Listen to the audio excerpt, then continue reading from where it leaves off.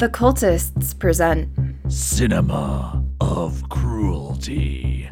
And today on the Cinema of Cruelty, we ask the question, have you ever experienced delusions of grandeur? Ones fueled by that ravenous desire where all you want is to be seen, validated, followed. But just how far would you go for the eyes of strangers to land on you? Would you kill for it? Die for it? What about drive around the matrix of the Los Angeles streets during rush hour for it? Well, let's find out. Because today we are drinking in the 2020 dark social media satire, Spree. So sit back, pick your poison, and set all your video feeds to stream as we chase down the tragic message of this wild ride of a medium. Brought to you by Killing for the Views, Massacring Your Way to the Top, The Downside of Rideshares, The Pure Charisma of Joe Keery, The Pure Anti-Charisma of Elliot Rogers, The Archival Commitment of 4chan, and Marshall McLuhan playing it hot and cold. And of course, the safe word today is lovable. Anything to add, Benji? Hey guys, what's up? Just want to remind you we are on Twitter and Instagram, Cinema of Cruelty. Visit us on Reddit at Cinema of Cruelty subreddit. Be sure to check us out, or I'll fucking kill you all. Follow for follow. You're traveling through another dimension. A dimension not only of sight and sound, but of Space! Boy! Sometimes I doubt your commitment to sparkle motion. I see you shiver with anticipation. Oh my God! Disappointed! Jesus wept. Oh, hi, Mark.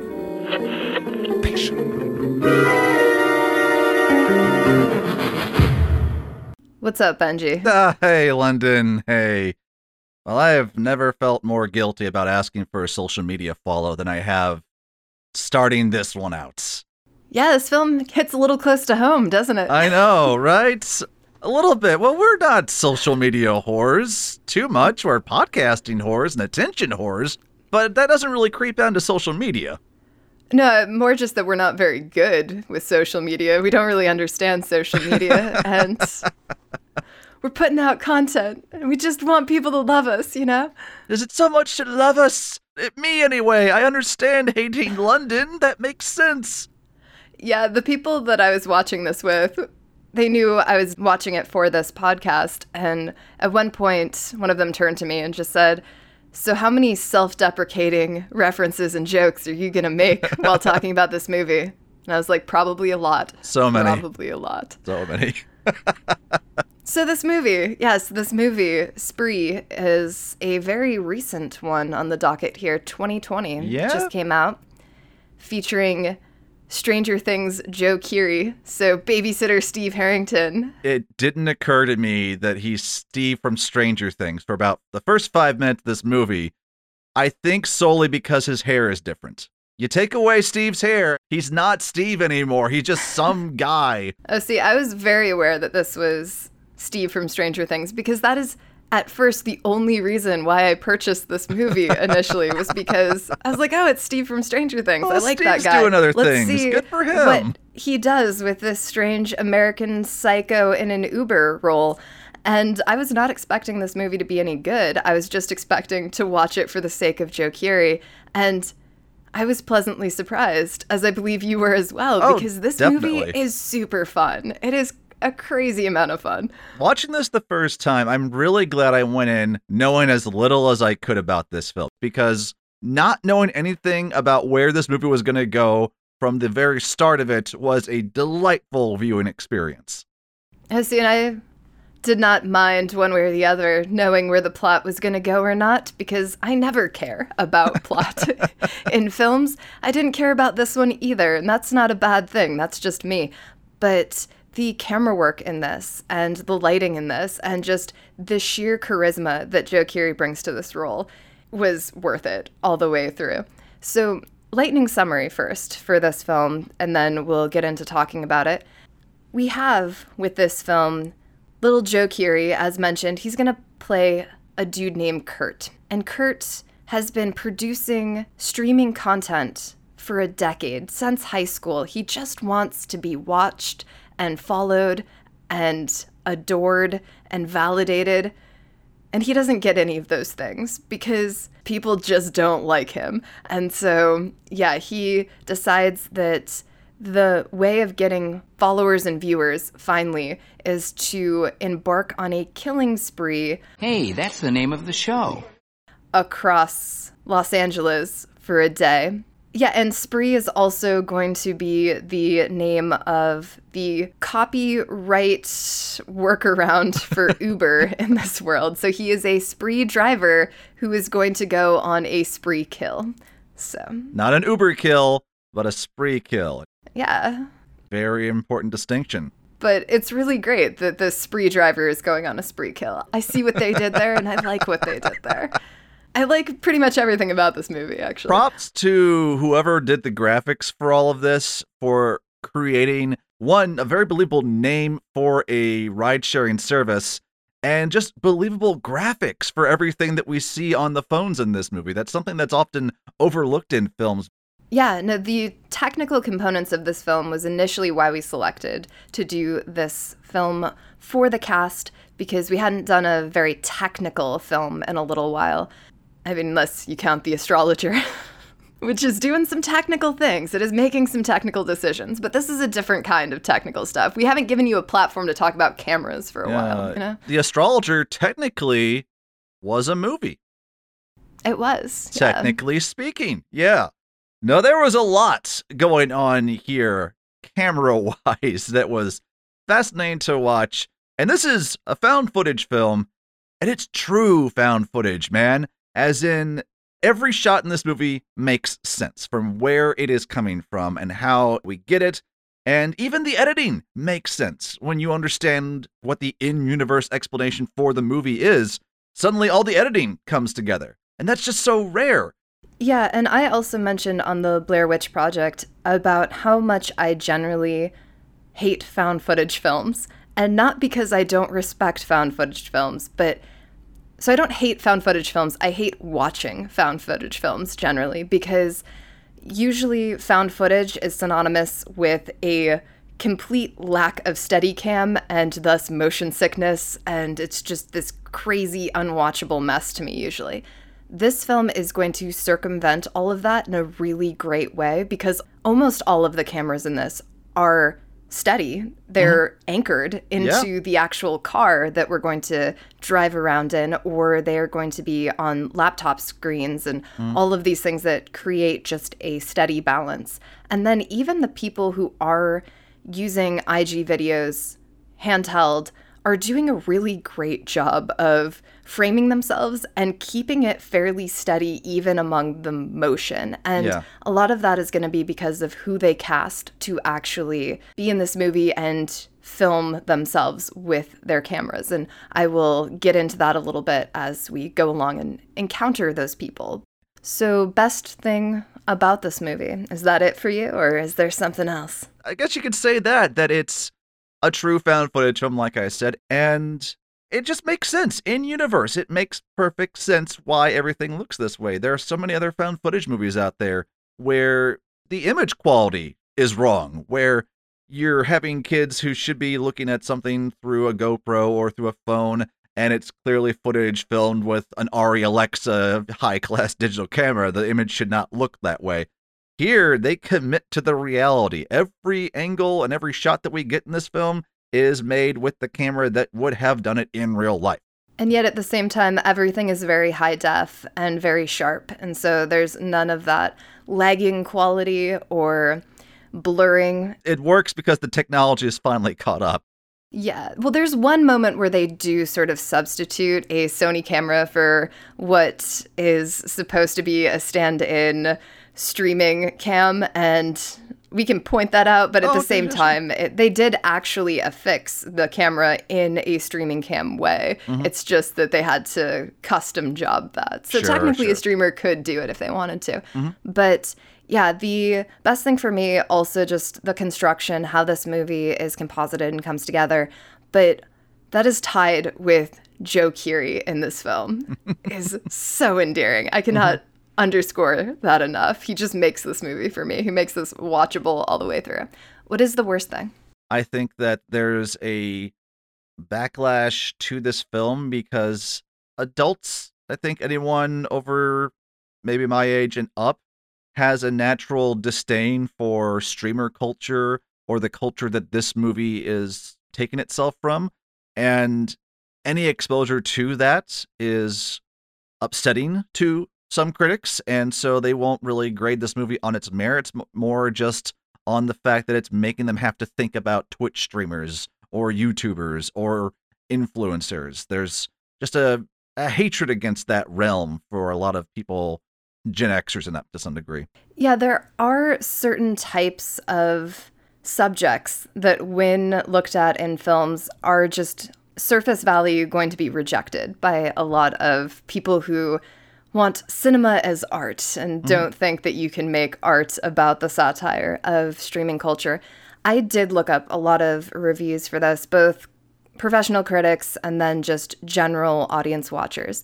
The thing that was very interesting to me was how polarizing this movie is. So once again, we have a film that people tend to either love or hate. What are the odds? Yeah, in a very Spring Breakers way, where we had people that saw this as a really great satire and critique and seemed to get what it was doing on a satirical level.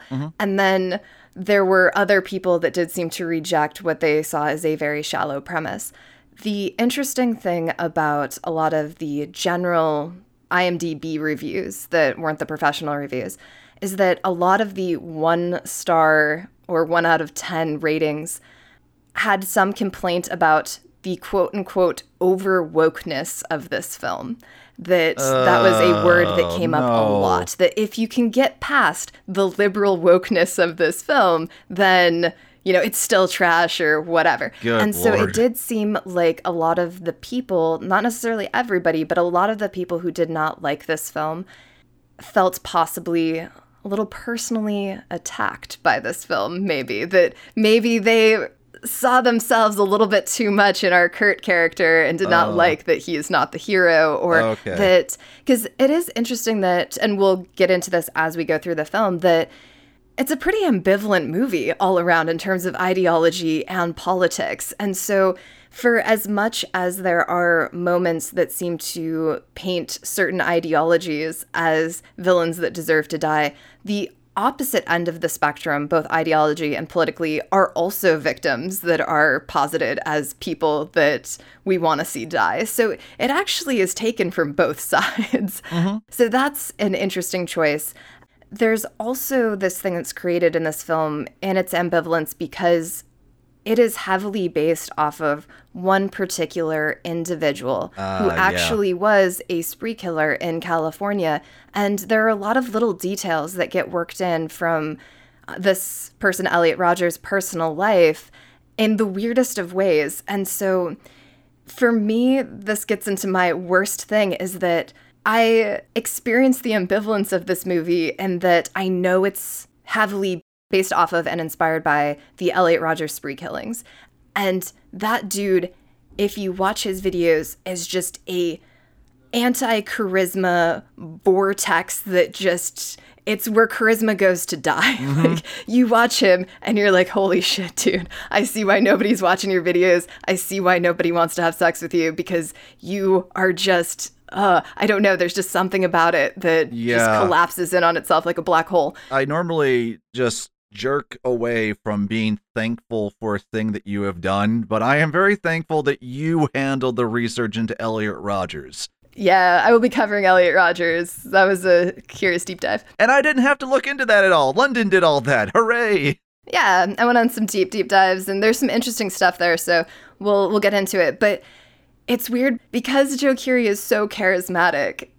even though this film is doing everything, and in the director's commentary, so I also watched this with director's commentary, and the director keeps stressing, yeah, we put this here because we really wanted to make sure that nobody was identifying with Kurt as our hero, right? He's our monster. Like, we want him to die. I'm like, do we though? Because he's so charismatic. And so the fact that I was still hedging onto Kurt's side just because of Joe Keery's sheer charisma put me in a weird ambivalent place, because I was like, this movie is making me in some sort of circumvented way, in some small part, identify with Elliot Rodgers. Like, I don't know what to do with that.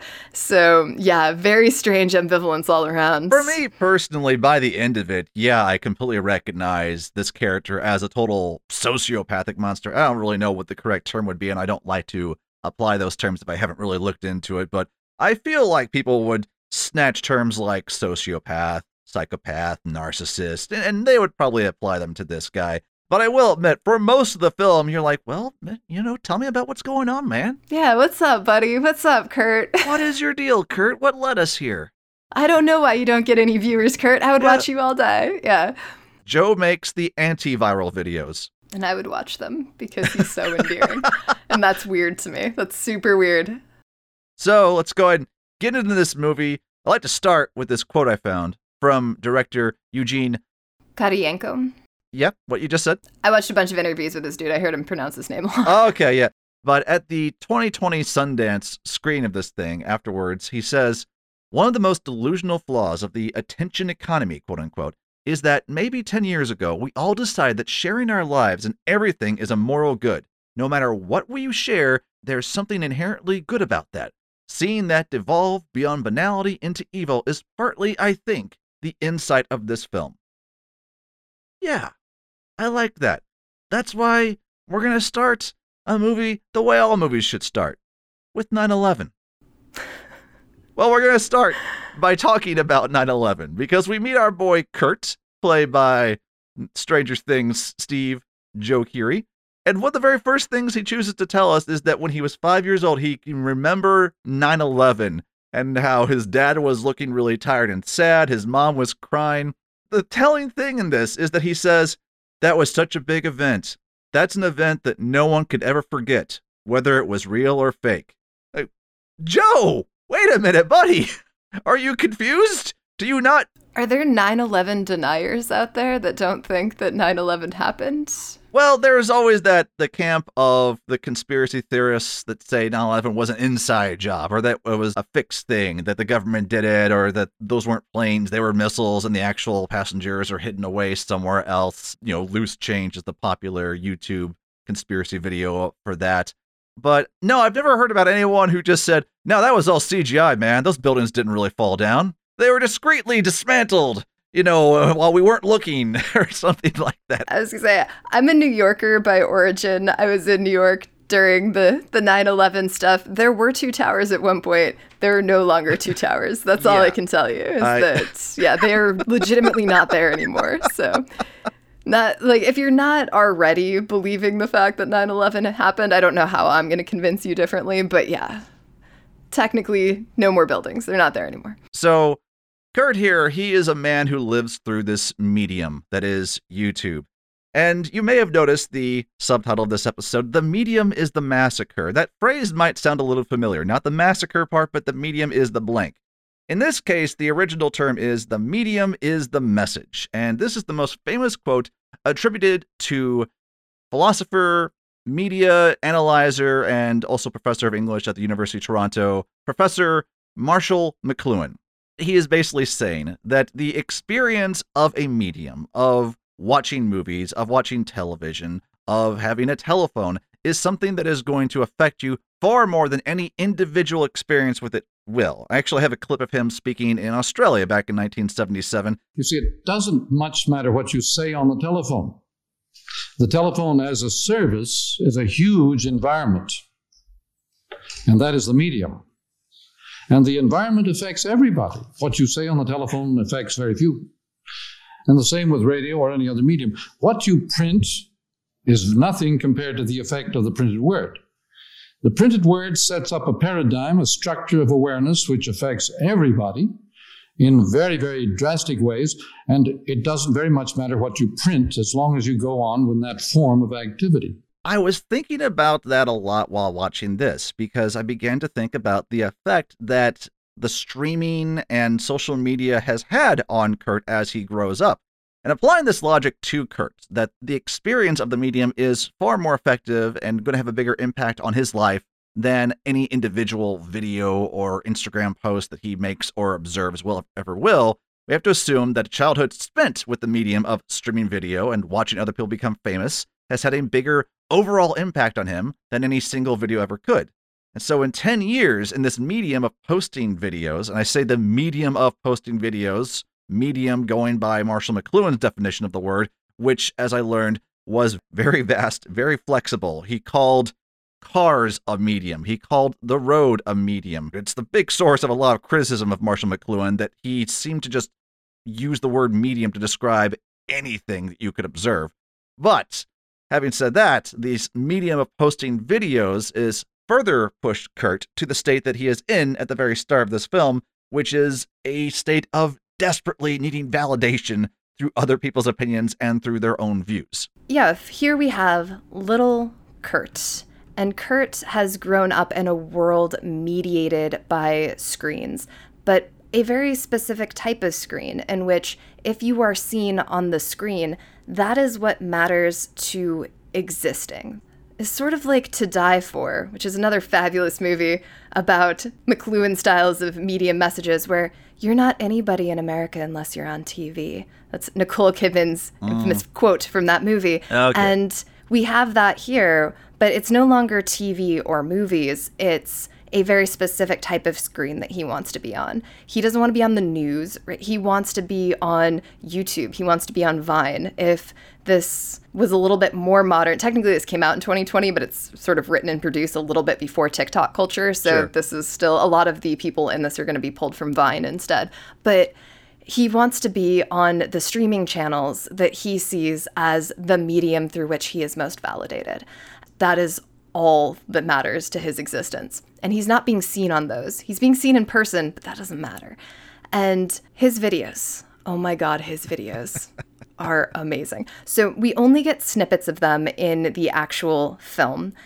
On the DVD and the Blu-ray, there are special features where they have included for us all of the full-length versions of those videos, and they're all great. I watched all of them. It's a good hour worth of content, and these videos were apparently done as a preliminary pre-production exercise where he met with the director, and the two of them just worked out these little mostly improv skits of him doing these videos to really hone the character that Kurt was going to be, and then they ended up taking snippets of these. Some of the highlights that we get from his life is we get the introduction of Kurt's World. So that's what Kurt calls his life, and his streaming channel is Kurt's World. Kurt's World 96. The beginning of this starts with a whiteboard where he is drawing little pictures of his life.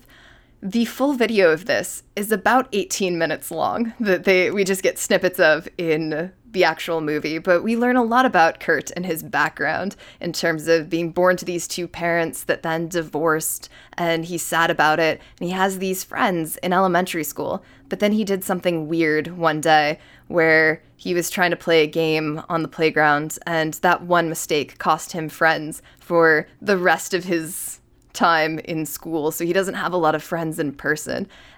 He also sets up that he's from LA initially. He was born in LA, but then pretty quickly his parents moved to Azusa because it was cheaper. But it's really important to him that he has this LA-based identity, right? That he was born in LA, but grew up in Azusa. They actually did go out to Azusa to film all of these outdoor exterior shots. Oh. He will be at a Starbucks in Azusa. And one of my favorite things about the Starbucks is that he goes there, he has in front of him this big Starbucks cup.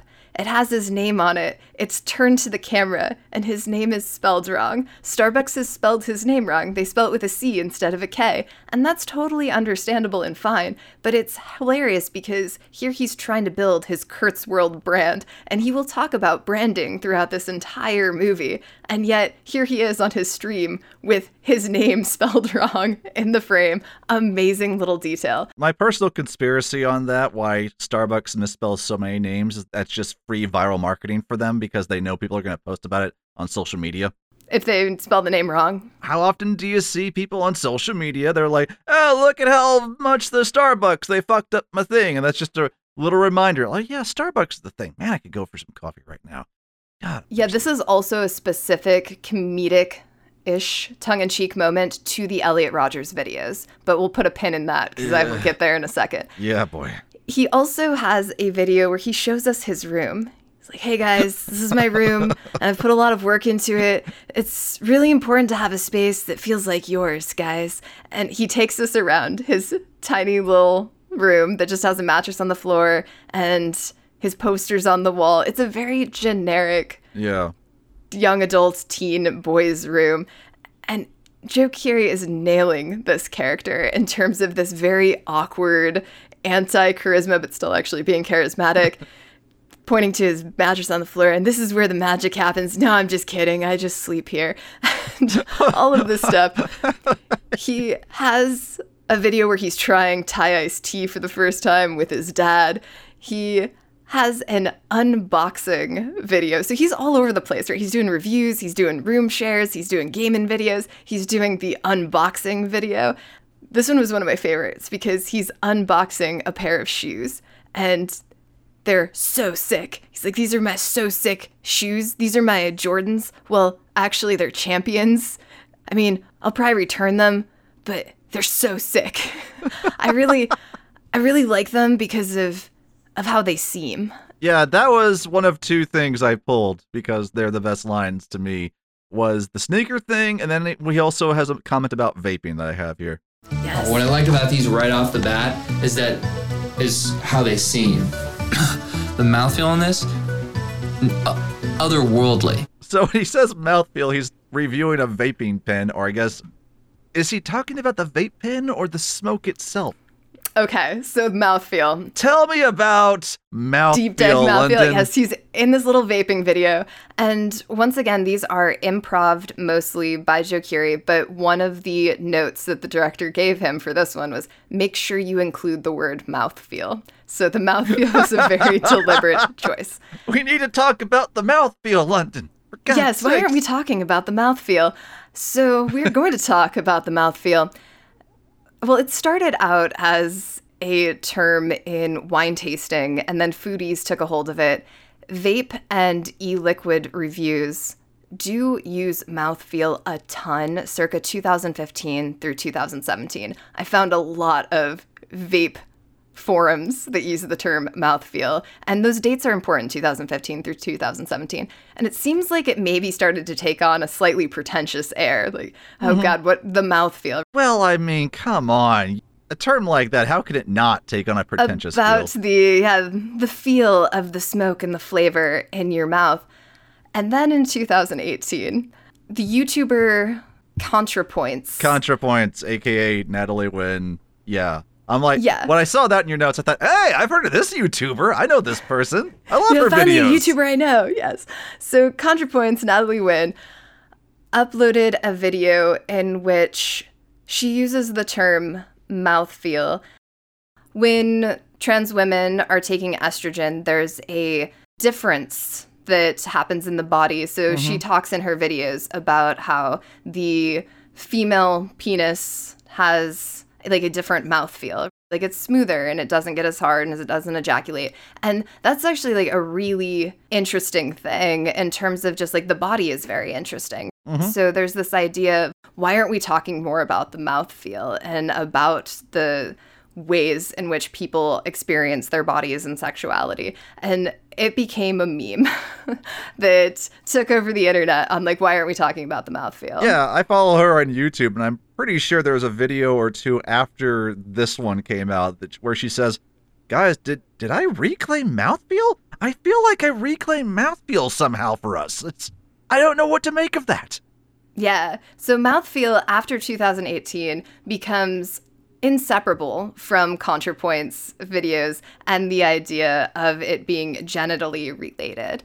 It's a fun term. It's really fun to hear Steve just say, they call me Mr. Mouthfeel for a reason. That's in one of the outtakes of his other review, because I think we get it's all about the mouthfeel, but then later in the extended review, they call me Mr. Mouthfeel for a reason. I was like, oh my God, that's hilarious. Oh, delightful. Yeah, one of the people that I was watching this with or showed it to, she heard the mouthfeel thing and she cracked up and she's like, that has to be a ContraPoints reference, right? I don't know, but it's the same time. It lines up. They had a social media consultant on this movie. Like, it's got to be a interesting way of really setting up how out of touch he is with the medium that he's trying to be a part of as this internet social media culture.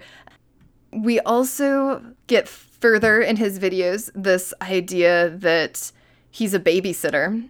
So that was fun because babysitter Steve from Stranger Things is a babysitter in this too. Yeah. So I'm already trying not to see him as babysitter Steve. And then he's like, I'm a babysitter and I still am really close with the kid I used to babysit. And puts a little dark tinge on the Steve-Dustin relationship. It's not as whimsical a friendship as Stranger Things. He games.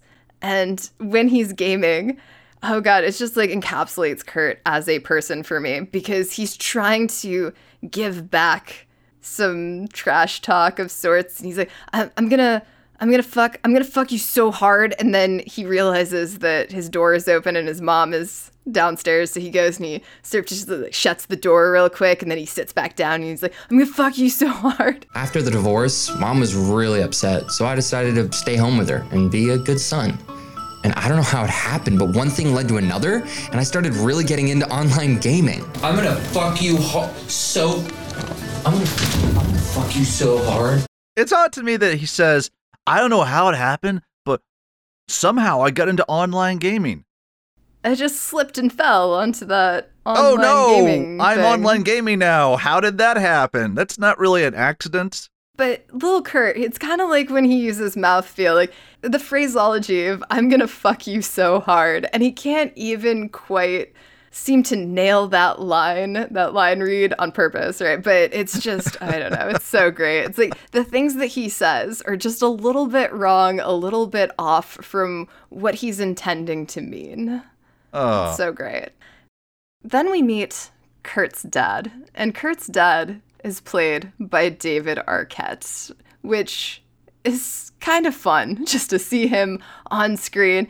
He is wearing bedazzled shirts and logo hats. And he, when we first see him on Kurt's stream, is mixing up a quote-unquote dope track. So we get the sense that Kurt's dad is like Kurt in some ways, where he really wants to be cool. He wants to be seen as cool, and he wants to be validated for that in some way.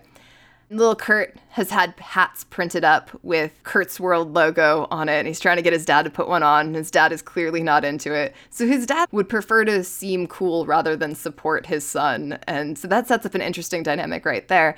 But initially, when the director brought David Arquette on, he was trying to explain to him, okay, your life is basically just as cringy as your son's.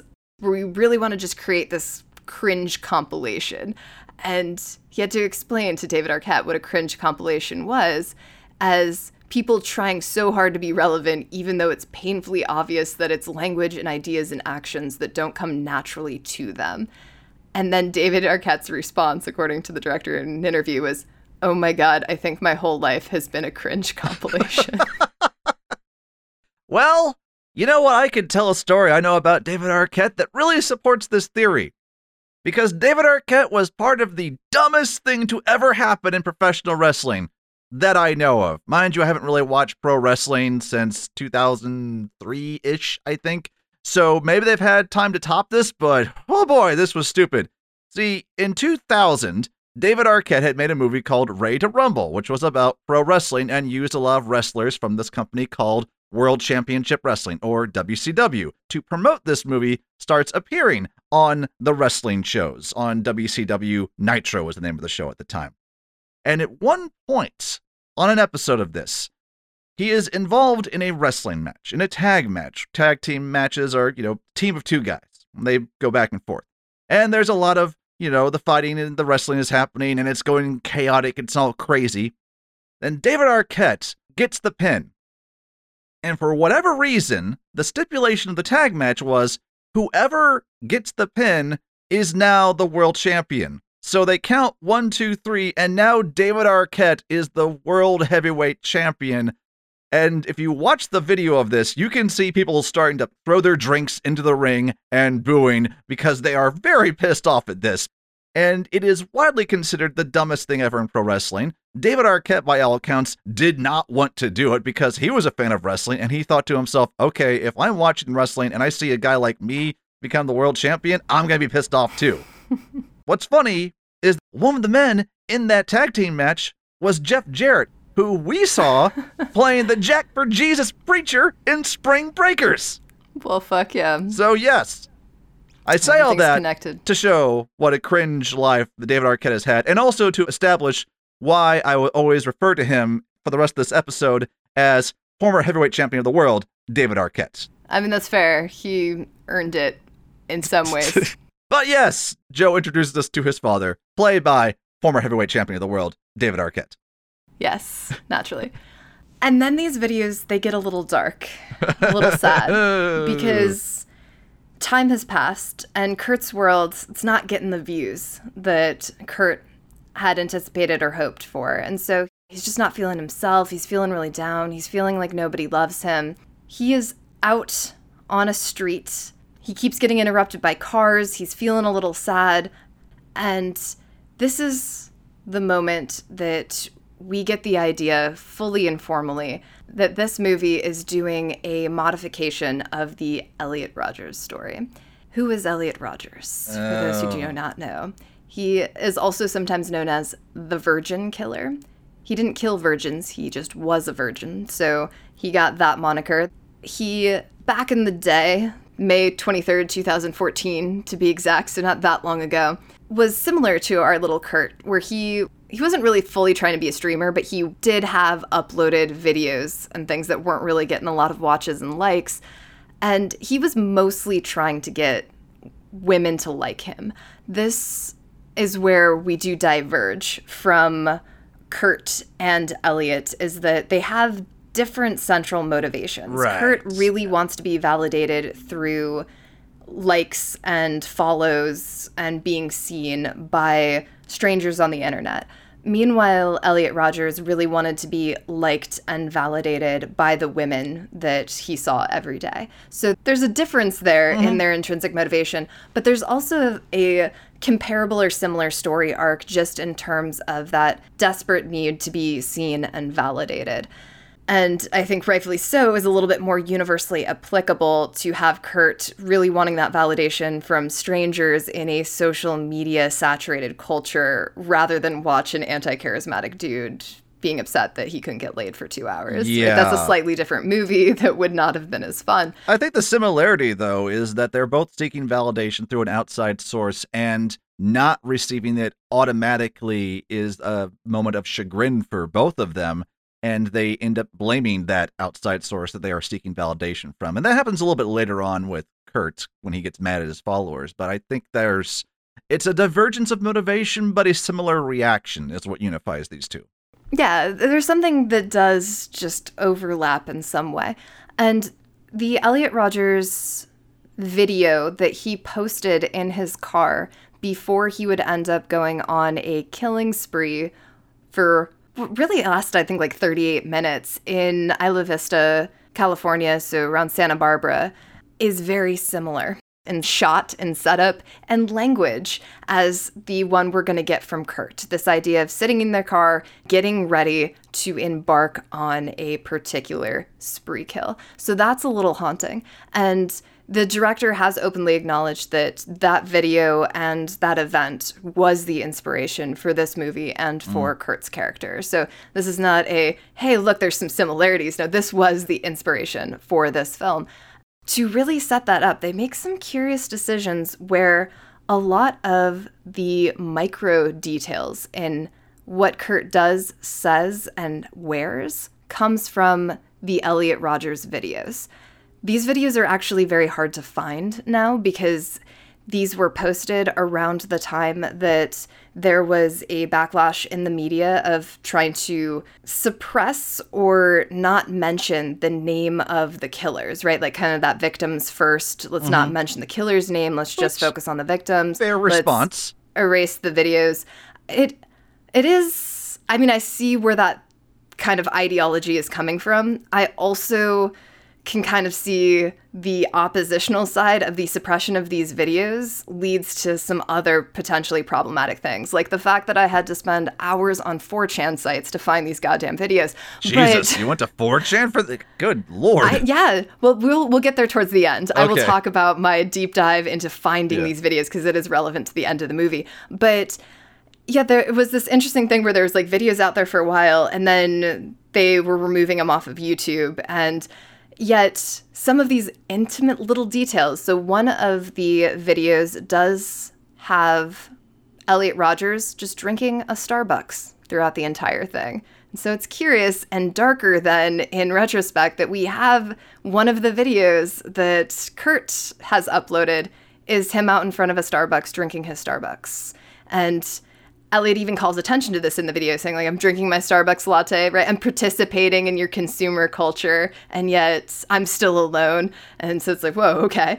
It becomes a little bit extra darkly comedic then that they have Kurt's name spelled wrong, because it's kind of poking fun not only at Kurt and his lack of awareness, but also back at Elliot, saying that, yeah, the people in that Starbucks did not care enough about you to know your name.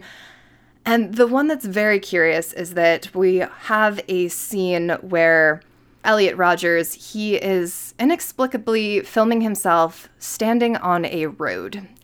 And the trees and the road are in the background. He is wearing a plaid shirt, and he is holding a pair of Armani or Gucci, I can't remember, sunglasses. And he is complaining that he doesn't understand why people don't like him because he even has these expensive sunglasses. And he tries so hard. He's putting in the work, and he knows what people like. Look, there's these sunglasses. And then he gets interrupted by a car, and he has to pause. Here's Elliot talking in front of his car about some sunglasses. You know, I put a lot of effort into dressing nice. These sunglasses here were $300. Giorgio Armani. So I'll put them on. See? Hold on. Car. See? Look at how fabulous I look. You know, I feel so invisible as I walk through my college because none of the girls there pay attention to me. Okay, so we have him having this breakdown with his glasses on a road where he didn't think about traffic. And this contextualizes one of the videos we get of Kurt, who is also standing on a road that looks almost like the same road, but isn't exactly. But they do a pretty good match. He's wearing a plaid shirt. He's holding sunglasses in his hand, and he has this to say. I haven't made a video in a long time because it's things aren't really awesome for me right now, and it's been kind of hard for me to find Kurt, especially in these videos. It's been really tough. It's been really tough for me to find Kurt, and it's been really tough for me to find Kurt. So what's ending up happening here is that so many cars keep driving by that he can't get a sentence out. This is, to me, one of the most fascinating micro decisions that this movie made, because it is such a specific reference to a video that not that many people have seen, because there was so much effort to scrub these videos from easy, accessible places. And so it's really just the people probably who at the time saw his videos before they were all taken down. It's also doing a weird dark humor thing because it reminds me of the 1980s Airplane style of exaggerated comedy where in the original video, he just gets interrupted once by a car. And then it's like, how are we going to parody or satirize the incompetence of this Elliot individual? Let's just have Kurt unable to get a full sentence out because he keeps getting interrupted by cars. Like, that is an exaggerated step-up form of satire and comedy, but it's so weird because it's referencing a very specific moment that will probably be lost on a lot of people. Well, I don't think you have to have seen these videos of Elliot Rodgers to get how pathetic Kurt is. It's not necessary to understand the plot of this thing, but it does enhance it. Yeah, no, you don't have to know. But it's interesting that they're working in these Starbucks references and sunglasses references, the camera angles that we get. So here's a social media shout out. I've taken screen stills of both of the videos, and I'll have you, I suppose, upload those to our trivia sites of side-by-side comparison at Cinema of Cruelty. Follow for follow. No. Or we will kill you. Just seriously. So, yeah, but just the way that the DP is recapturing the angles of these shots and the lighting of some of these shots across his videos. They put a lot of work into replicating Elliot Rodgers' videos. And what's even more interesting is that a lot of people, when I saw these reviews, they compare Kurt to Ted Bundy a lot. They're like, oh, he's like a Ted Bundy. I'm like, he's nothing like Ted Bundy, other than Ted Bundy also drove around in a car to pick up some of his kills earlier on, but Kurt is not a serial killer. He is a spree killer. The movie's called Spree. Also, this movie is based off of a killer. It's a very specific killer, and they really heavily recreate his videos. So, but I think it's because Ted Bundy was a killer during the time period in which he did get a lot of media. His name is known by a lot of people as the go-to name that they know for killers. Whereas Elliot Rodgers' name was covered up very quickly. And so, I guess I don't blame people for not knowing that this is based off of it, but I'm here to tell you, like, no, this is not a Ted Bundy movie. This is an Elliot Rodgers movie. So I'm glad that you were the one that went to 4chan to find these things and not me. Ha ha! Yeah, once again, I'll talk about my deep dive experience. All right, where were we? So we have him set up in such a way, he's getting in his car, just like little Elliot. Instead of the retribution, because I think that's what Rodgers called his spree killing day, we have Joe Keery / Kurt, who is calling his plan #the lesson. #the lesson. He's figured it out. He says, I know how I'm going to go viral. I know how I'm going to get attention finally. This is it, guys. The lesson. Stay tuned. This is the day. And there's some text that pops up on the screen that's all in Comic Sans, like, yeah, all right, nice subtle touch, editor, that tells us this day, April 12th, 2019, is the day that Kurt is going to go viral, is what the editor of this thing is telling us is going to happen. And so, Kurt, it's time to start the lesson by attaching all of the GoPros to his car, because he's put a GoPro on all 4 side windows of the thing, 2 GoPros on the windshield, 1 facing forward and backward, and then another 2 in the back. He has 8 GoPro Hero 7s, and this is easily $2,000 worth of GoPros. So, wow, a lot of gear to start things off. He says, like, the number one thing you guys gotta do, because this lesson is all about how to go viral, like he's gonna show us. And the first thing you gotta do is make sure you're set up. And he shows us that he has all of these cameras in his car. It's such a great shot. So we have all of these different camera angles, and then all of a sudden we get all of them on the screen. And so we get to understand just how many angles the following found footage is going to be covered from. And it's very exciting. And it's not just these GoPros that we're going to get footage from, but also his phone, because he tells us he's sharing a screen recording of his phone for the entire night. So It's a minor detail, but that's important to know because we're going to see a lot of footage from his phone as the night goes on. Yeah. And there's something about how if you go to his Patreon page, then you get to click what angle you watch the streaming from, which is a fun idea and a great little gimmick, except for the fact that he doesn't have even regular followers or watchers, so I don't know who he thinks is going to go to his Patreon page. This is a very self-delusional state because he's always talking to his audience in this live setting, but as we'll soon find out, no one is watching him. It's another version of that observer effect that we talked about last week with Rubber, where Officer Chad, if no one's watching, he can just stop. And then I mentioned the Player King from Rosencrantz and Guildenstern Are Dead, who doesn't want to do this unless someone is watching. But Joe, no, man, he's the ultimate of both of those, where even if no one is watching, he's going to keep going.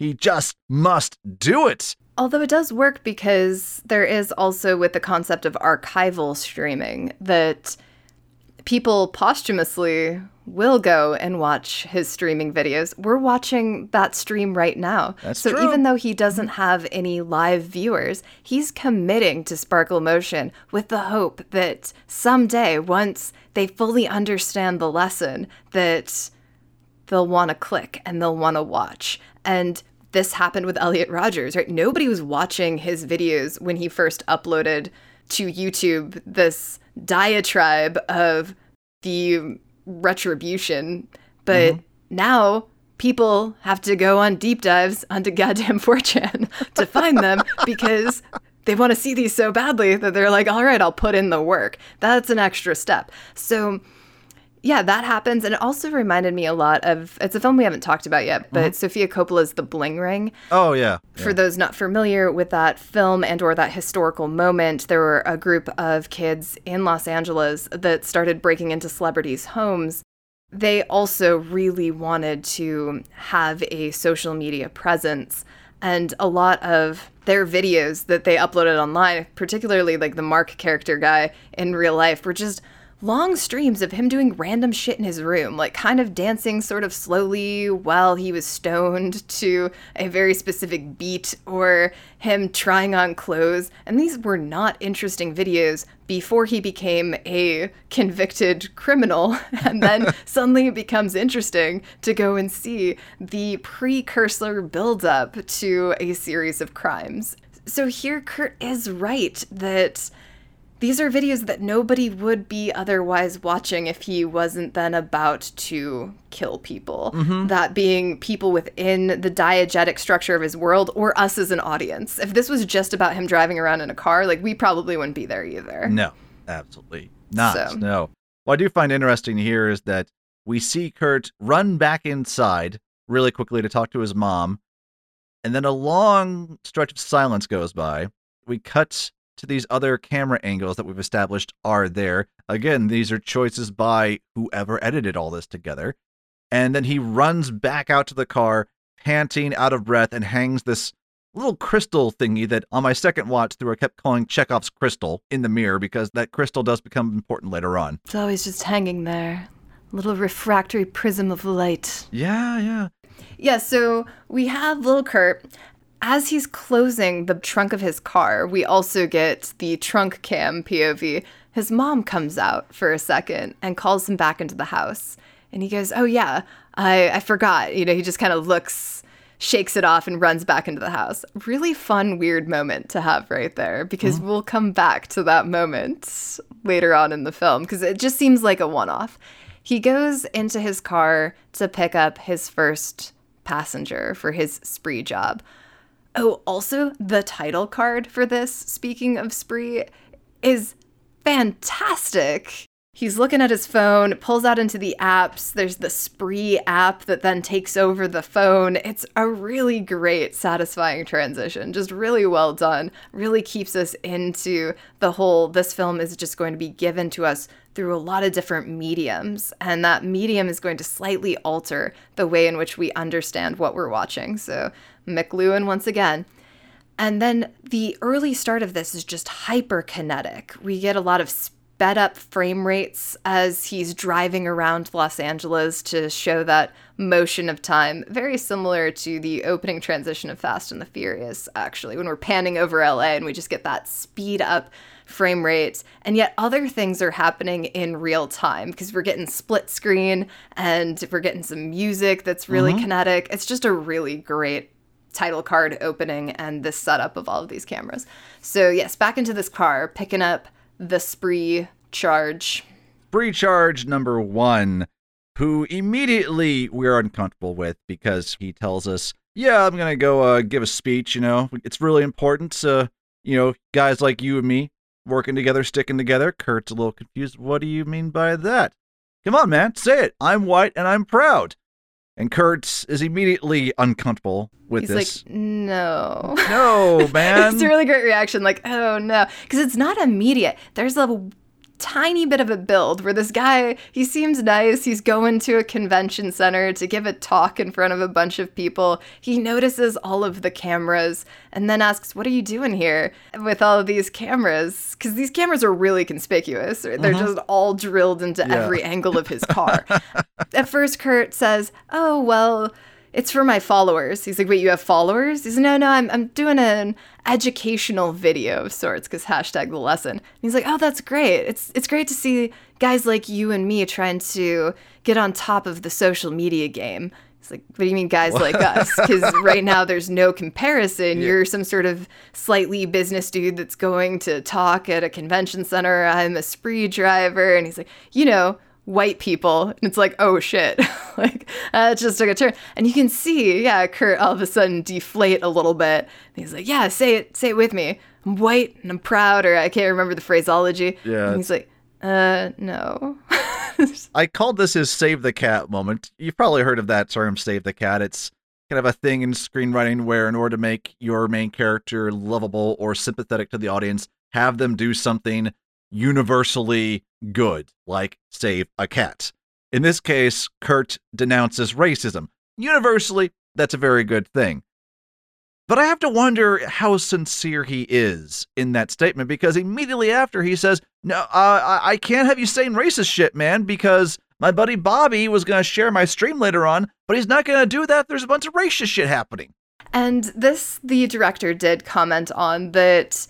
He wanted to establish up front that Kurt didn't really have an ideology other than fame and knowing what is appropriate and inappropriate to post on his streaming channel. So he is only concerned with other people's ideologies when they may or may not interfere with him getting the following that he wants to have. Right. And that is but it's still like an interesting, weird setup because, it does automatically position Kurt as our protagonist because suddenly this guy, his mouth opens and you're like, oh, okay, go for it, Kurt. Totally kill this dude. Right? Like, we're on your side, Kurt, buddy. Like, do it. Yeah. They do a very similar thing in the pilot of Dexter. All right. Where back in the early pilot of Dexter, where you have this show that is going to be about a serial killer.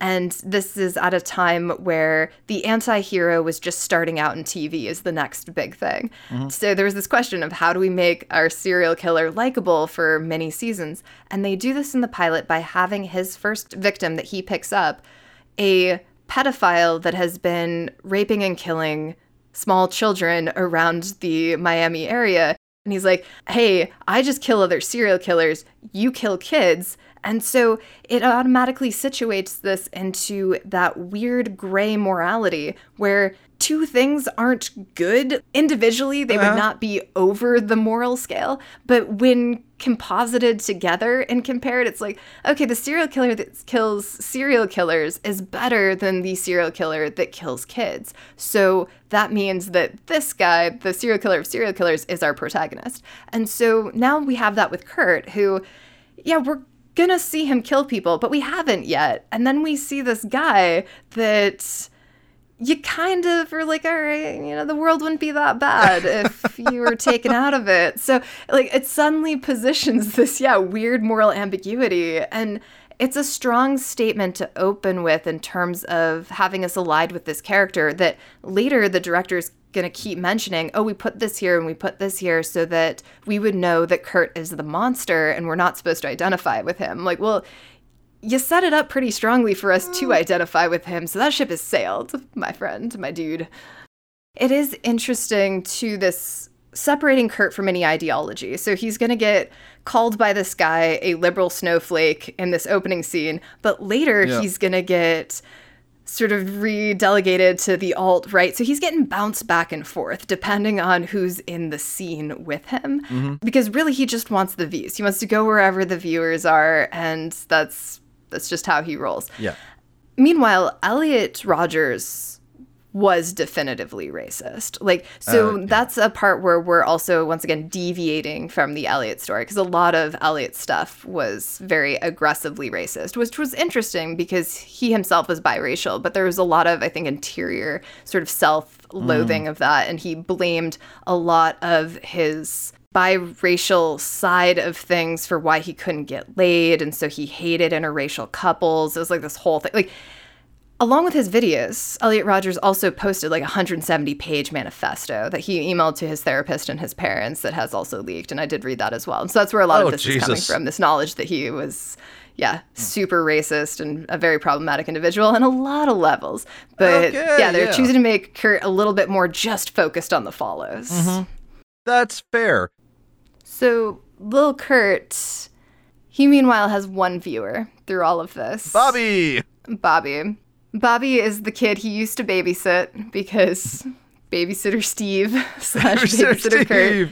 Joe Keery just can't escape the babysitting gig no matter what role he takes on. Poor Joe, man, just across dimensions is trapped in this babysitter gig. That's tough.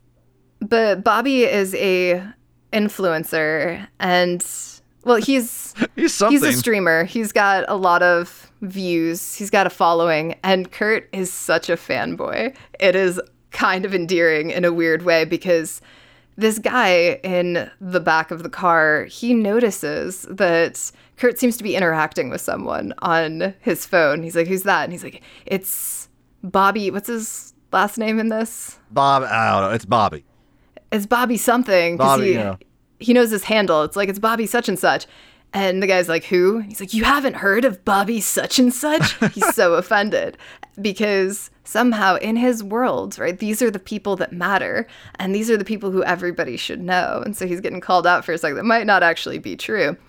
Similarly, this guy that they cast to play Bobby is also a social media dude. He's played by Josh Oval, or Josh O. Oh, all right. I've never heard of him, but that's cool. Yeah, no, I don't know this kid either. I mean, this kid is way too... I don't know most streamers because I've already known this about myself, but it was really reaffirmed by this movie that I apparently just don't get streaming and streaming culture because all of the quote-unquote good streams in this I find super tedious. I was like, especially like Bobby's stuff. I was like, I don't understand it. I don't like it. I wouldn't watch it. And then other like Twitch streamers and stuff, I have so much to do that I do not have time to watch somebody else go to Walmart. So yeah, I just don't get the social media thing. But I mean, I don't even have my own like Twitter or Facebook, so I'm just a really old-fashioned Luddite, I guess, in that way. But yes, but Bobby is an example of, well, the current popular streamers that are often just doing weird pranks on people or running around saying, hey everybody, this is my place, check out this place, yeah, we had this awesome party last night, look at all my shit. But it does seem like streamers, the popular ones, are just kids who are already rich and are basically finding creative ways to show off all of their stuff. And that gets them a lot of viewers, and a lot of viewers get them endorsements and more money. So it really is the rich get richer situation with streaming, it seems. Also, the important thing to remember that I have learned is that the people who make these streamers popular, kids 8 to 14 years old. They are super young kids who have vastly different tastes than you or I do. Fair. Yeah. That's fair. No, I mean, everybody deserves the content that makes them happy. So I would never take away streaming from anybody. I'm just saying I don't get it. But having said all of that, now we start to see what the lesson really is all about. Because racist asshole in the backseat has had a drink of water. Kurt's like, hey man, why don't you take a drink of water? Yeah. There's some bottled water right there for you. Kurt wants this guy to drink that water. Why? Well, as another YouTube video that Kurt made explains, there's some poison in these bottles of water that Kurt has very covertly injected into them. Even shows him using a hypodermic needle to inject the poison and a hot glue gun to seal it shut so that you can't tell, so the seal on the cap is never broken. It's actually quite ingenious. Yeah, how we get this information is it's a cut to an Instructable video that he has uploaded at a previous time. So it is fun the way that we're getting those different mediums, modes of information. So we've been in the GoPro camera angles, but we are cutting back and forth to different camera angles, which makes this very fresh and cool. We're getting all the different side-eye glances that Joe Keery keeps throwing the camera because he knows he's being watched, right? As this guy is being a jackass, he just kind of gives us a knowing look. Making the audience complicit. The audience is complicit in all of this when he keeps looking at us that way. He knows we're in on it, man. Yeah, and so cut to his Instructable video. And I love this little, like, you gotta push the syringe to make sure all the air bubbles are out. No, I'm just kidding. You don't really have to do that. I just like doing that. And then he injects that bottle, dab of hot glue gun, and then we pan to the side to show that he already has a case of these made. He's prepped. He's got a lot of kills on his mind. He kills the guy. The guy is dead. Yeah, he gets this one guy to drink a bunch of water. He gets the guy to drink water. The guy, he dies because poison, and he's down. And we get the second passenger Kurt picks up, and it's a real estate agent who lets some balloons off, and it's kind of littering. Maybe a lot of the bad reviews from this movie came from like movie reviewers who are also real estate agents and felt targeted that Joe's second kill victim is a real estate agent who's just kind of a jerk, but that's what I'm saying is I think a lot of these negative reviews are just somebody who felt personally insulted because they are going to have an array in this movie, right? Yeah. Like, first we have the more alt-right racist, and now we have just kind of a bitchy real estate agent that she's just kind of terrible in some ways. And later we're going to have these more kind of like left socialites. So we're across the board just insulting a whole bunch of people, which is great. And yeah, this woman, she's just on her phone the whole time. She's also trying to market herself. She has her face on a sign that she puts into his trunk of the car. She also somehow, like the guy who's going to go give some sort of white power speech who has viewers, this woman also apparently has some sort of view or visibility in her real estate job. So this is triggering Kurt a little bit because he's like, I put in all this work. Like, how come these people have views, or how come these people are seen? He's going to kill her too by giving her some water. This poison in this water, it acts quick. Yeah. The toxins are quick. These drugs are quick, as the bard would say. But yeah, whatever poison, I couldn't really figure out what poison he's putting into these. The label was a little obscured. I don't know if the director goes into any detail on that in his commentary. It's some fast-working poison. Maybe arsenic, cyanide. I don't know. Who can tell? But point is, this new real estate agent, she dead.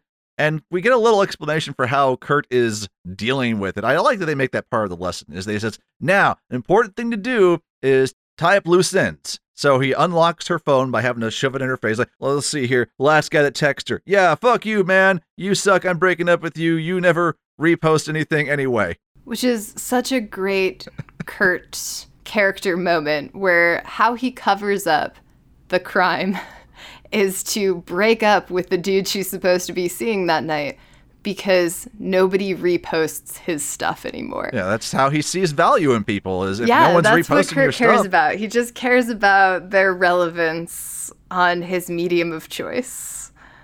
So great. Yes. And I like that he thinks that's going to cover it. It's like, yeah, this is totally in character for her to just break up with this dude out of the blue because of his social media post. That's not going to get any questions on his end. Sure. He's also later going to further try to quote unquote cover up her body when he goes to a gas station, and he will take that real estate agent sign out of the back of his trunk and prop it next to the garbage can. So he has evidence with her name on it. He's wearing his Kurt's World hat. Meanwhile, the footage we're getting is all from the master shot POV of the gas station surveillance camera. What a breadcrumb trail you're leaving there. Disposing of Kurt. your victim's evidence that's not even going in the trash with her name on it, with your name on your head under surveillance foot. Smooth, Kurt. Like, it's just so great. It's so wonderful. Because it's sort of like he picks and chooses when he thinks he's being watched. Like, he understands that he is cultivating a certain stream, and he's always trying to get on other people's streams, and that he's also just blissfully unaware of the surveillance culture of other mediums. It's as if it's not on YouTube, Vine, or TikTok, or Twitch, then it just doesn't exist as a video feed, which is super fun. But first, before he goes to the gas station, he picks up 2 more people. We get our third passenger. This guy is broing it up hardcore. And I guess this is some version of a ride-sharing app where multiple people can be in the same car at the same time. I never had that with Uber or Lyft. I don't know if that's a feature with those. Yeah, that is a feature. You can ride share to save money. Well, all right. There you go. And we start to pick up Jessie. What I love is that they go to pick her up, and she takes one look inside the car at Kurt and Mario and just says, no. Cancels the ride immediately. Cancels that ride. Yeah, like, no. Not happening. I am not getting in the car with you. But Kurt convinces her, like, no, it's cool. You're just over there. I'll do it for free. It's okay. Because Mario this whole time is like just pushing him like, come on, man, don't be a pussy. Get her in the car, bro. Get that bitch in the car. Come on, let's do this thing. Yeah, because initially he was on his way to meet a Tinder hookup. Yeah. And he's like, I've got a girl waiting for me. And Kurt's response is, well, I have a girl waiting for me to pick her up. It's so great. And he offers Jessie a free ride and that she's just going around the corner. So against her instincts, she gets in this car, and she has a worse time while she's in the car because this guy continues to be an irritating jackass. Makes sense. Yeah. So Jessie here is a comedian in the film diegetically. She's also a comedian in real life, diegetically. And we will get compilation videos of her comedy later to establish Jessie, which are actually just compilation videos of Sashir's stand-up comedy from her earlier days in college improv and then later when she was on tour before SNL. Yeah. So it's a weird bleed in and bleed over. Now, eventually, Mario recognizes Jessie as a stand-up comedian, and Kurt really doesn't care about any of this until he hears that she has a following. Wait a second. You have a huge following? Yeah, dude. That's amazing. How did you grow your audience? I'm like funny. Oh my gosh. Yeah, I mean, having a big following, all those notifications coming in, I get it, I do too. So, Jessie, it's super nice to meet you. Follow for follow, and if you post anything in my story, just make sure to tag me. I'm Kurt's World 96. No, sir, are you a Twitter bot, or is there a real live human boy in there? Do not touch me.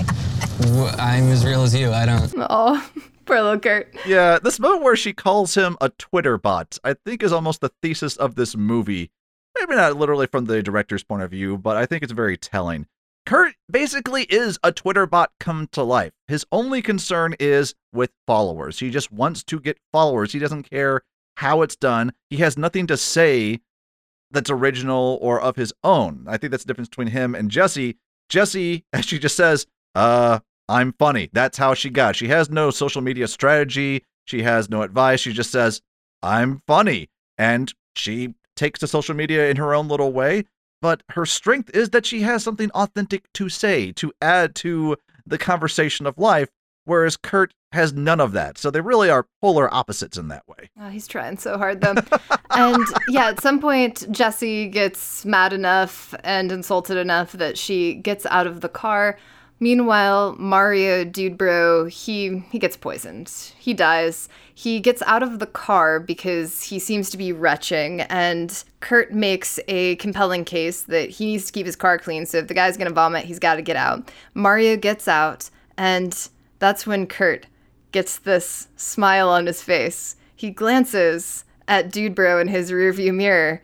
He looks back at us, through his phone stream, he smiles, and then this song filters in extra diegetically, kind of unknown. It seems a little bit of both somehow, as he maniacally backs up over Dude Bro. Dude Bro goes sailing over the car, we get blood all over the car, and this Gummy Bear song is just playing, and it's exceptional. You can't see it, but we were totally dancing to that. It's hard not to. He's just having a great time. It's so fun. The Gummy Bear song, it just works. It just works somehow. God. Also, we have not mentioned the soundtrack up until now, or the score, but the score is really interesting, where it does have a really interesting opening, but then predominantly the score is going to be Kurt's own music, because along with his reviews of vapes and sneakers and trying iced tea, he mixes his own beats. And he posts them also to Kurt's World, where there's a globe with his little face superimposed on it. It's a very strange graphic. It's another just really great choice because it's just so creepy. The director talked a lot about how difficult scoring this movie was because they wanted, since it's Kurt's music, for it to be quote-unquote bad, right? Like, it's not good, but then at the same time, they didn't want this movie's score to just be bad because that's going to get released by itself as a score. So they're like, how do we find that balance of something that's actually producible on a score soundtrack album or a score album, but that fits with Kurt's vibes? So it was interesting to rewatch this film, just paying attention specifically to the music and where they're trying to just get around a little bit the full-on bad of his music. It's more just that they aren't very variationally interesting, but they're simple but effective. So, but the Gummy Bear song, that just sticks out. Dusk falls, night comes, and the car is getting a little dark. But don't you worry, because Kurt, he would never let the lesson carry on in the dark. He pushes a button.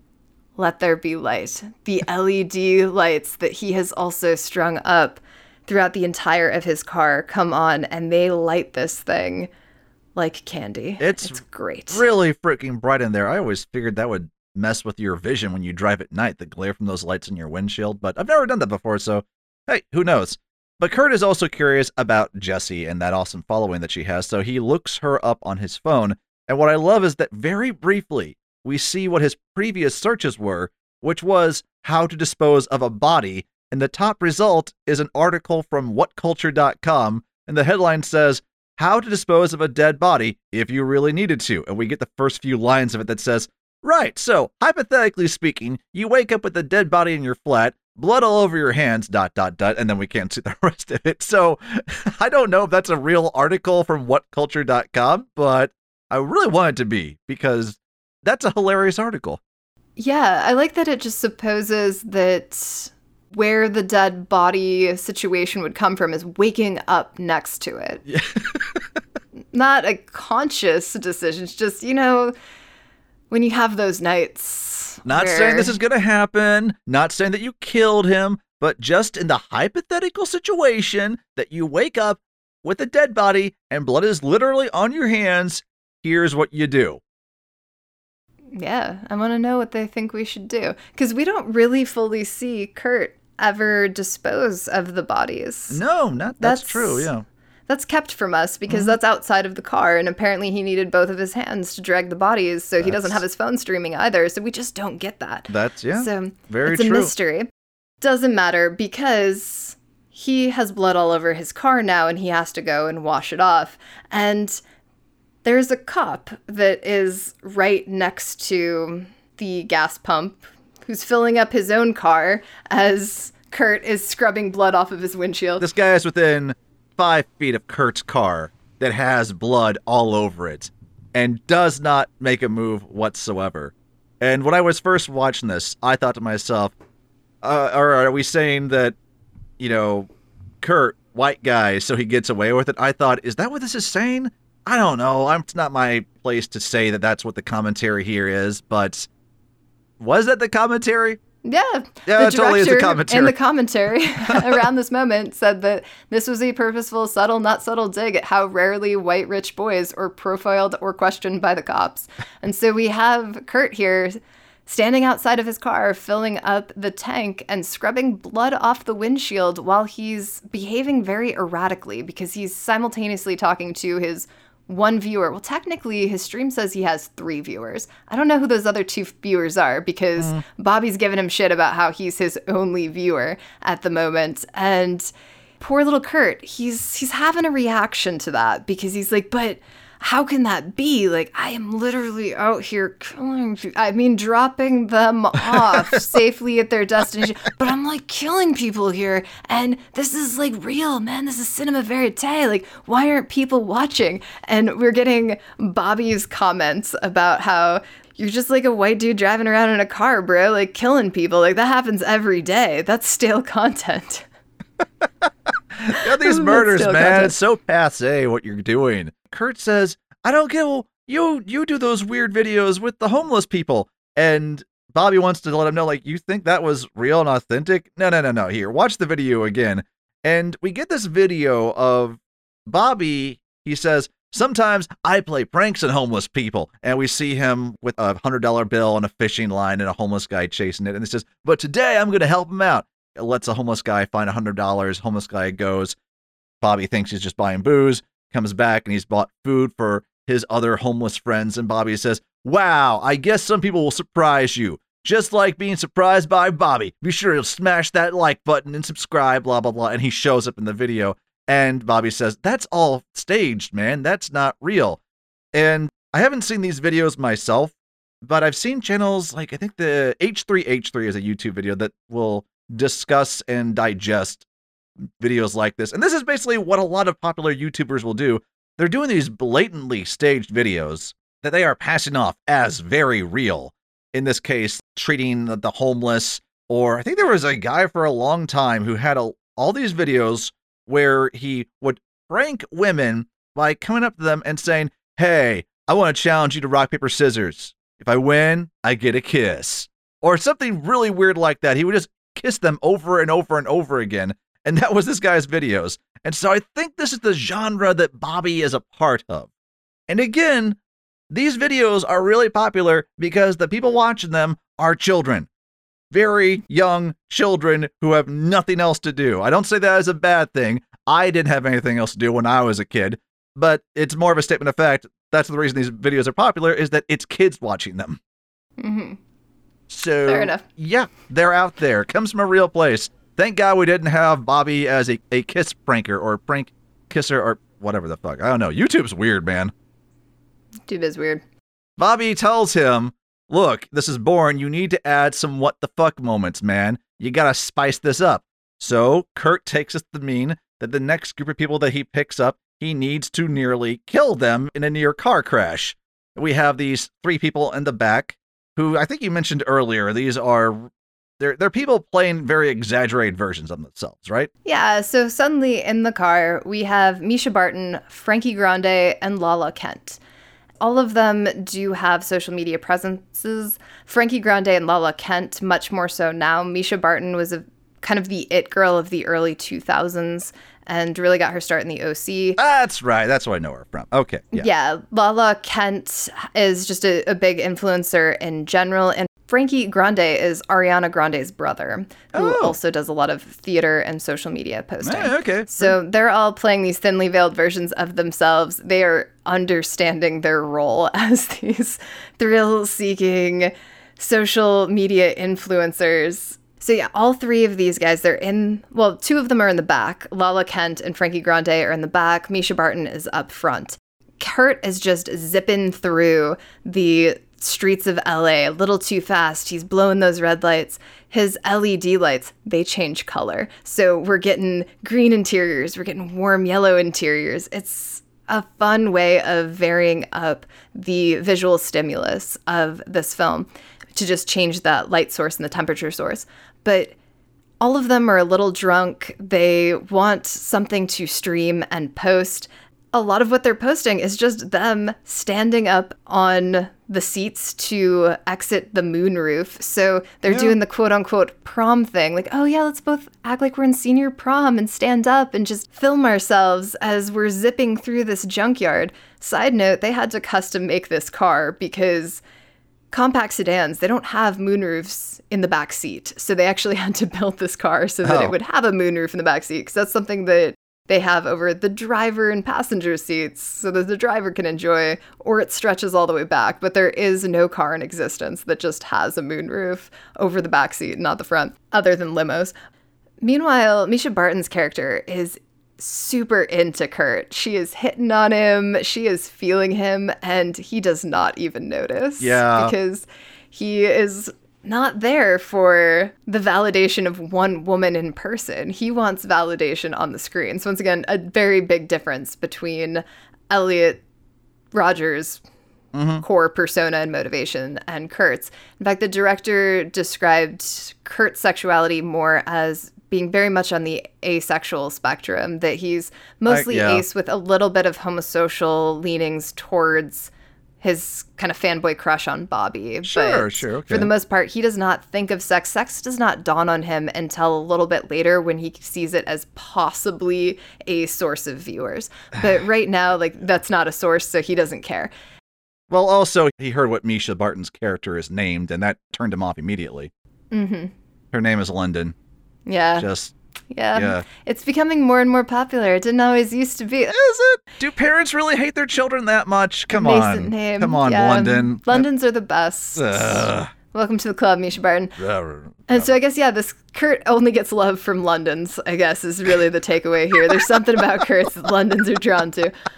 They nailed that one. But Mischa Barton does ask him about his mother and her flirting. Oh, that's He's right. like, I mean, my parents are divorced, and my mom found me this crystal out here in the junkyard and gave it to me. And she's like, oh, that's sweet. She must really love you. She was a major starfucker. And Mischa Barton's like, okay. I don't know how to respond to that. And he's like, no, it's fine. You know, like, my dad's kind of an asshole too. So this actually is taken from Elliot Rodgers' life, because his dad did work in the film industry.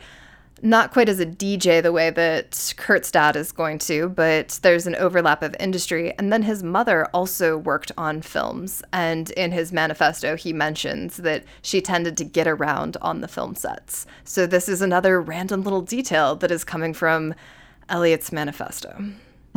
Super strange. Crazy. But true. But they drive around, and he drives underneath something that looks like it's going to be really low enough to hit Frankie and Lala as they're hanging out there. And you think for a second that we're going to get... Decapitation! That's right, I keep using it. But we do not get that. Kurt begins to close the sunroof. Frankie and Lala, they're trapped now in the roof. He drives into another section of the junkyard where pit bulls now appear, run up onto the car, and start eating at Frankie and Lala, presumably killing them. He takes out Mischa Barton with a drill, because that's there from when he hung up his cameras earlier. My God, he kills off a character from the OC. What you say? What the... Sorry, I don't know what that was. Who says Ben doesn't understand memes? Sorry, he kills Mischa Barton, and... What? God damn it, what is that? Stop doing... Okay, sorry. So yes, Mischa Barton's dead, and God damn it! Stop! Okay, moving on. So everybody's dead, except for Kurt. Somehow he disposes of the bodies. We cut immediately to a car wash, and it is a fantastically shot scene of a car wash through his dashboard cam that just blood across the windshield, and then those soapy wiping things. Super satisfying. And then we have a philosophical statement delivered. See, Kurt now, he calls Bobby up to say, Bobby, did you see that, man? I got 3 kills in 1, man. This is like the most epic thing ever. And Bobby says, what are you talking about, man? No one saw that happen. What? But I did it, man. I really did. Well, if a tree falls in the woods, dude, nobody's there to see it. Did even fucking fall or whatever. Poor little Kurt. He's not anybody in America unless he's on some sort of watched streaming service. And he's not. Bobby tells him, look, if you want an example of something authentic and real, check out Jessie's streams. Check out her Instagram stories more, man. She's funny and she's real. And Kurt does watch her stuff, and it's Jessie's stories from that day. So we actually revisit things that happened earlier in the day when Jessie was in the car with Kurt, and then see her progressing throughout her day, eventually going to her grandmother's. And Kurt's confused. He says, well, that doesn't make... What? No, she's filming it the wrong way. It's horizontal. You're supposed to film vertical, and now her live video is vertical. I don't get it. Again, he's completely missing anything fun or interesting that Jessie has to say about life or about what she has going on. It's just a critique of the technical aspects of it, and that's all that Kurt understands. So what's happening here is that we do have Kurt and his scene in a full general standard aspect ratio that is horizontal. And the director in the commentary did mention that he wanted to cut to the same aspect ratio, that it was too jarring, which usually when they do the vertical IG streams, they pair it with a split screen. So we do almost always have our full regular frame filled up. And this is very important for eye matching and eye tracing and editing, that if it was to suddenly jump to a smaller screen in a different width and height, that would be jarring, and he did not want that type of jolt to happen visually to the audience. And so he's like, we're going to have to film her stuff horizontally, but nobody does that. Nobody films IG videos horizontally. Jessie, she's going to do it though, because we need to ratio match.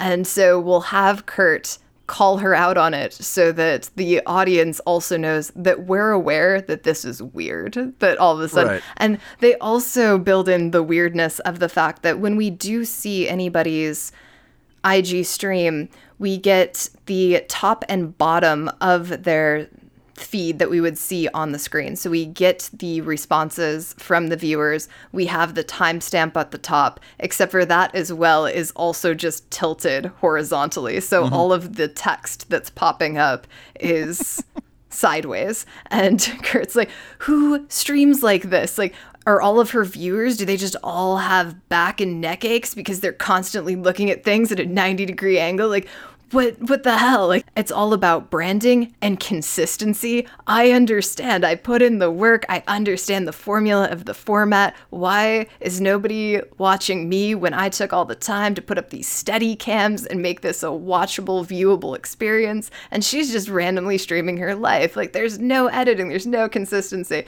So he's pissed. He's angry. It is true. It is weird that she's doing it horizontally, but I do get like the match, and I do like that they kind of call themselves out on it. It's super fun. I think personally it's just a sign that Jessie, she's not too concerned with the technical aspects of what she's doing. She's just there to tell you funny things and reflect on life in her own special way. That's what a stand-up comedian does.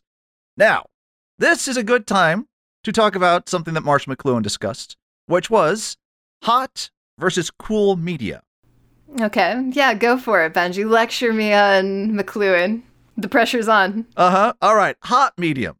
Marshall McLuhan called mediums hot when they are something that provides you with all the details that you need to understand what is going on.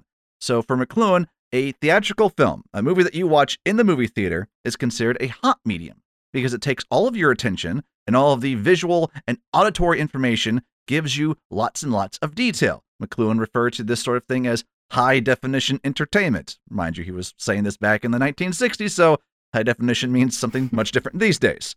Now, opposed to that, a cool medium is something that requires you to put lots of your own information in order to understand the premise.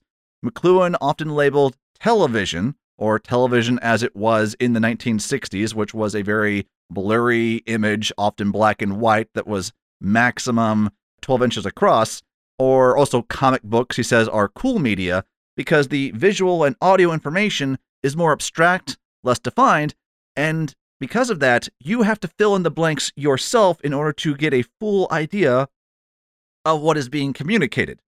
So, to apply this to a modern medium, in this case, the streaming video or the Instagram stories, we could say that these Instagram stories that Kurt is watching are a cool medium because the videos are very short. They're viewed on a very small screen and only give him bits of Jesse's story to work with. Now, his experience of these videos is going to be determined by what he puts of himself into Jesse's messaging, because it's a cool medium. It requires you to add to the story.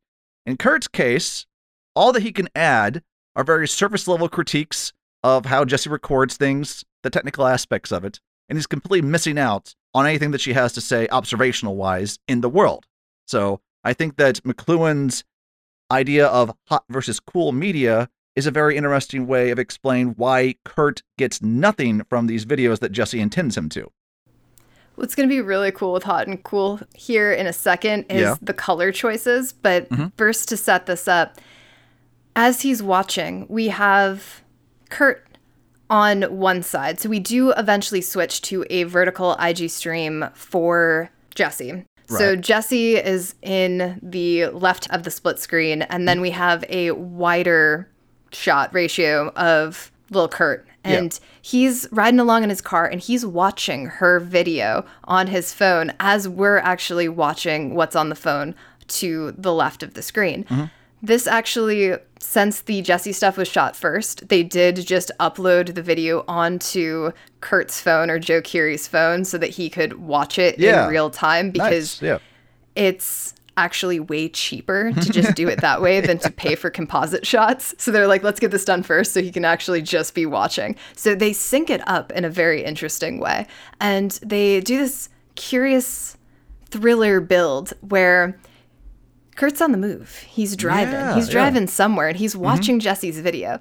And we see him coming up to a house. And Jesse hears a knock on the door. And so we are tricked into thinking Kurt has just stalked Jesse to her house and has knocked on the door.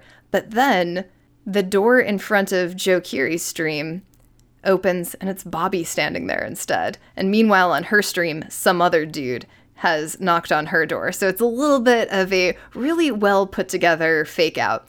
But then we cut from Jesse's feed, and we just get Kurt's feed and now Bobby's feed, which is now in the opposite side of the screen. So now his vertical stream is on the right-hand side, or Bobby's vertical. And that's a really cool technical choice, too, to swap like that, because once again, it's great for the continuity, the consistency, and the eyeline tracing and matching. So eyeline tracing and matching in editing is where physically your eyes go when a cut or new stimulus happens on the screen. Generally, we talk about it when cuts are happening. So if you have a plane taking off in the bottom corner of the screen, and then you cut to something else that is in the side right of the screen, your eyes actually have to jump to a new location on the screen in a trajectory that they were not anticipating having to take.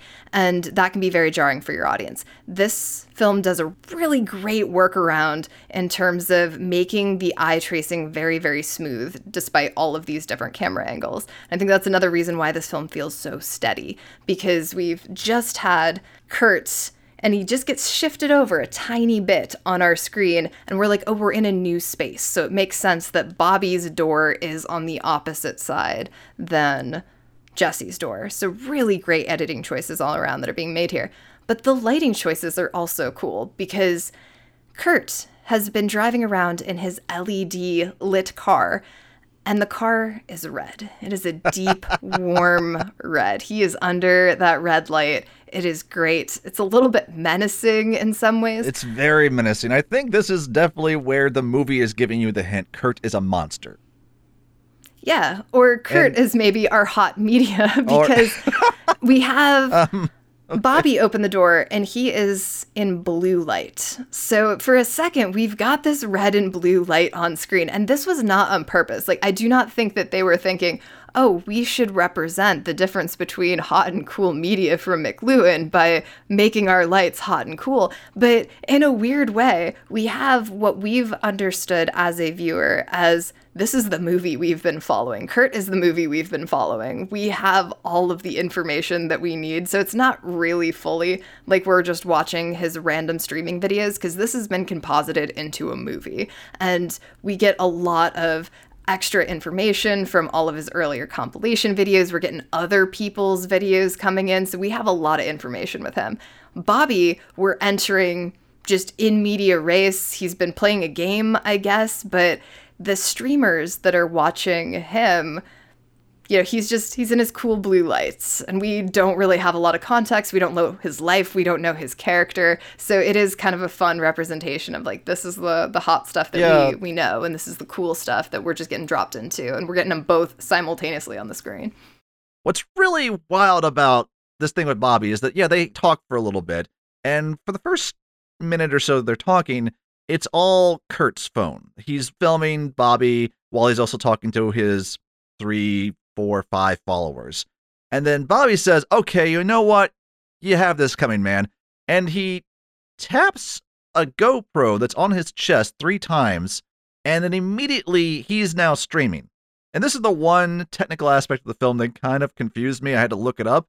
But I discovered that, GoPros, you can stream straight to Twitch or whatever your platform of choice is directly from a GoPro. You set up with your smartphone, and really so long as you're using your smartphone as a Wi-Fi hotspot, you can go anywhere in the world with your phone and your GoPro and just stream GoPro straight to the world if you want to. Now, I have no idea what the hell he's doing when he taps his GoPro 3 times and that gets the stream going. I really could not find out if that's a thing you can really do, but not outside the realm of possibility.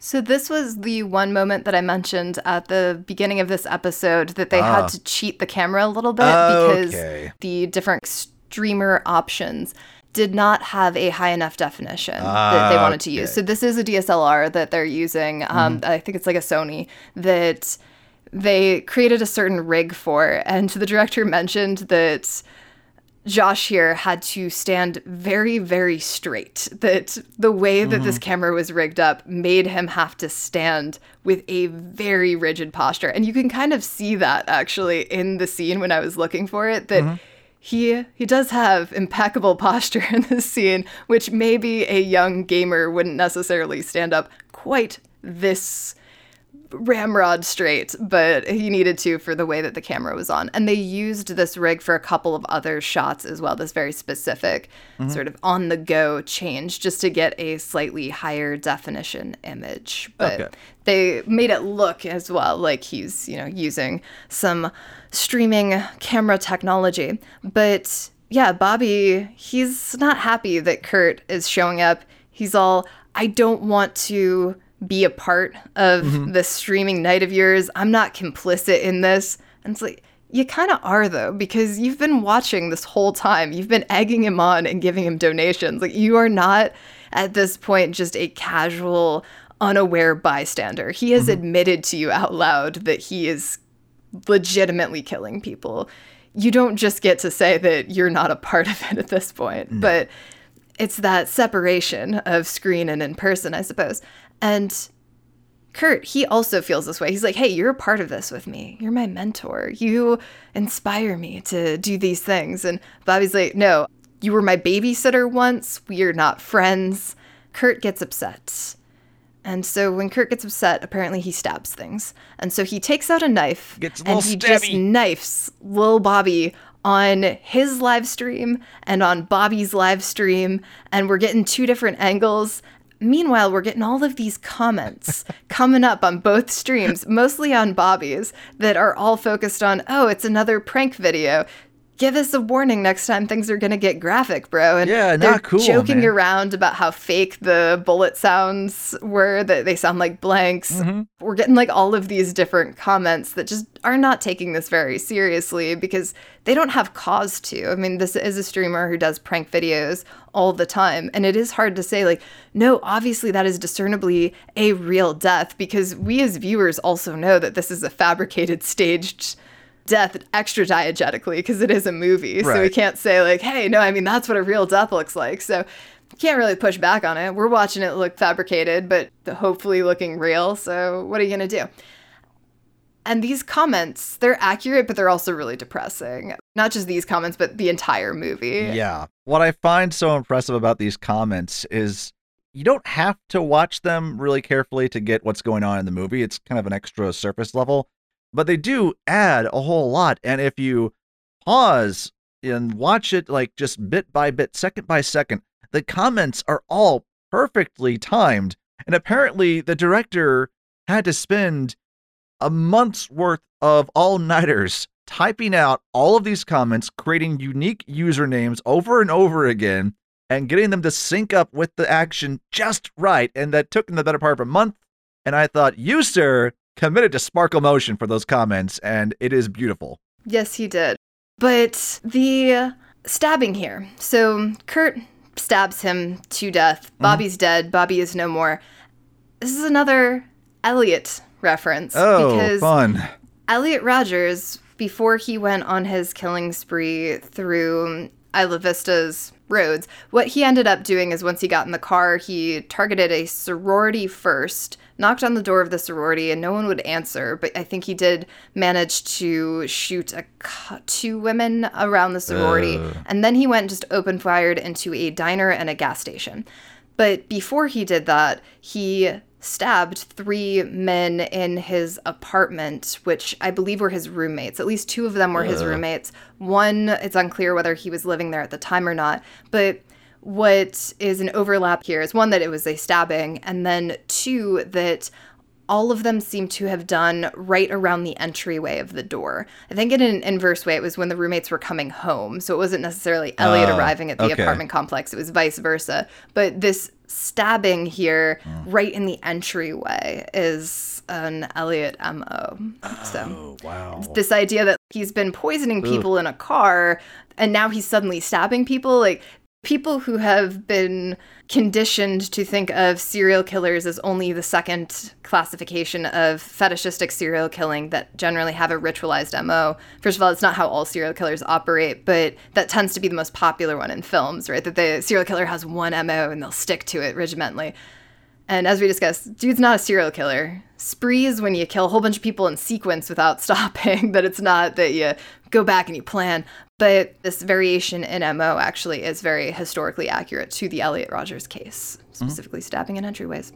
So, yeah, he's going to do that, and then he's going to go to Jesse's stand-up comedy show because they connected in that car, and now he feels connected to her. Also, he has a gun from Bobby's place because Bobby was packing, and so he's going to turn... Oh, no, actually, first, before he goes to the show, he's going to take a shower. I was going to say. Because the shower is important, because he is so excited that people are starting to view him because he appeared on Bobby's stream. They're like, who is this guy? And Bobby's not coming back, so I guess we're watching this dude now. He's all excited. It's like the you love me, you really love me moment, but you're watching me, you're really watching me. And he's jumping up and down as he's in the shower. Like, he can't even put his phone down for 2 seconds to wash the blood off of him. So instead, he's got this phone in his face as the blood is pouring down, and he's all excited. It's so great. Okay, am I the only one that noticed that this looks just like the poster to American Psycho? No, you are not the only one. There are a lot of people that compare this movie to a just making streamer version of American Psycho. And it does have that energy. It has those vibes. He gets a text from his dad, former heavyweight champion of the world, David Arquette, to go to a DJ or a nightclub. And he doesn't want to at first until he mentions, oh, it's someone DJ Uno. And all the commenters say like, oh, DJ Uno, she's amazing. She's great. Totally go to see her. And so once again, his action is motivated only by what viewers want him to do. I also like that his dad is a DJ who uses vinyl. I've talked to a lot of DJs who have been in the game since the days of vinyl. And they'll tell you, you know what the difference between using vinyl and using digital for your sets is? I said, no, what? They said about 100 pounds. Yeah. For sound, there's no point in using vinyl. Yeah, well, he seems like he's really channeling some early 2000s hipster vibes, right? He's dressing like Ed Hardy. He's carrying around his vinyl. He wants to be cool, just like his son wants to be cool. And they clash on this because they argue in the car. It's a weird, interesting father-son dynamic. Not quite as weird as the Christian Slater father-son dynamic in Heathers, but almost. Hey there, sports. They're just so acrimonious towards each other, and it's very bizarre. They're very unsupportive. But Kurt has changed into some of Bobby's quote-unquote swag. Oh, yeah. And it looks amazingly awkward on him. It's this pink leopard hat and this too tight long-sleeve t-shirt with kanji down the side of his sleeve, and he's wearing this camo side strap bag that's kind of on his front. Like, he looks amazingly ridiculous, and it's great. It's so many great choices happening. They get to the club. They meet DJ Uno, who's a young female Korean DJ who has a big following. Kurt wants in on that, but she's not cool with promoting him, and this kind of enrages Kurt a little bit, and he heads back outside. But DJ Uno, she's not done with him. She can still use him. She says, do you know where things are? I love that. She walks out and she says, do you know where things are? Do I know where things are?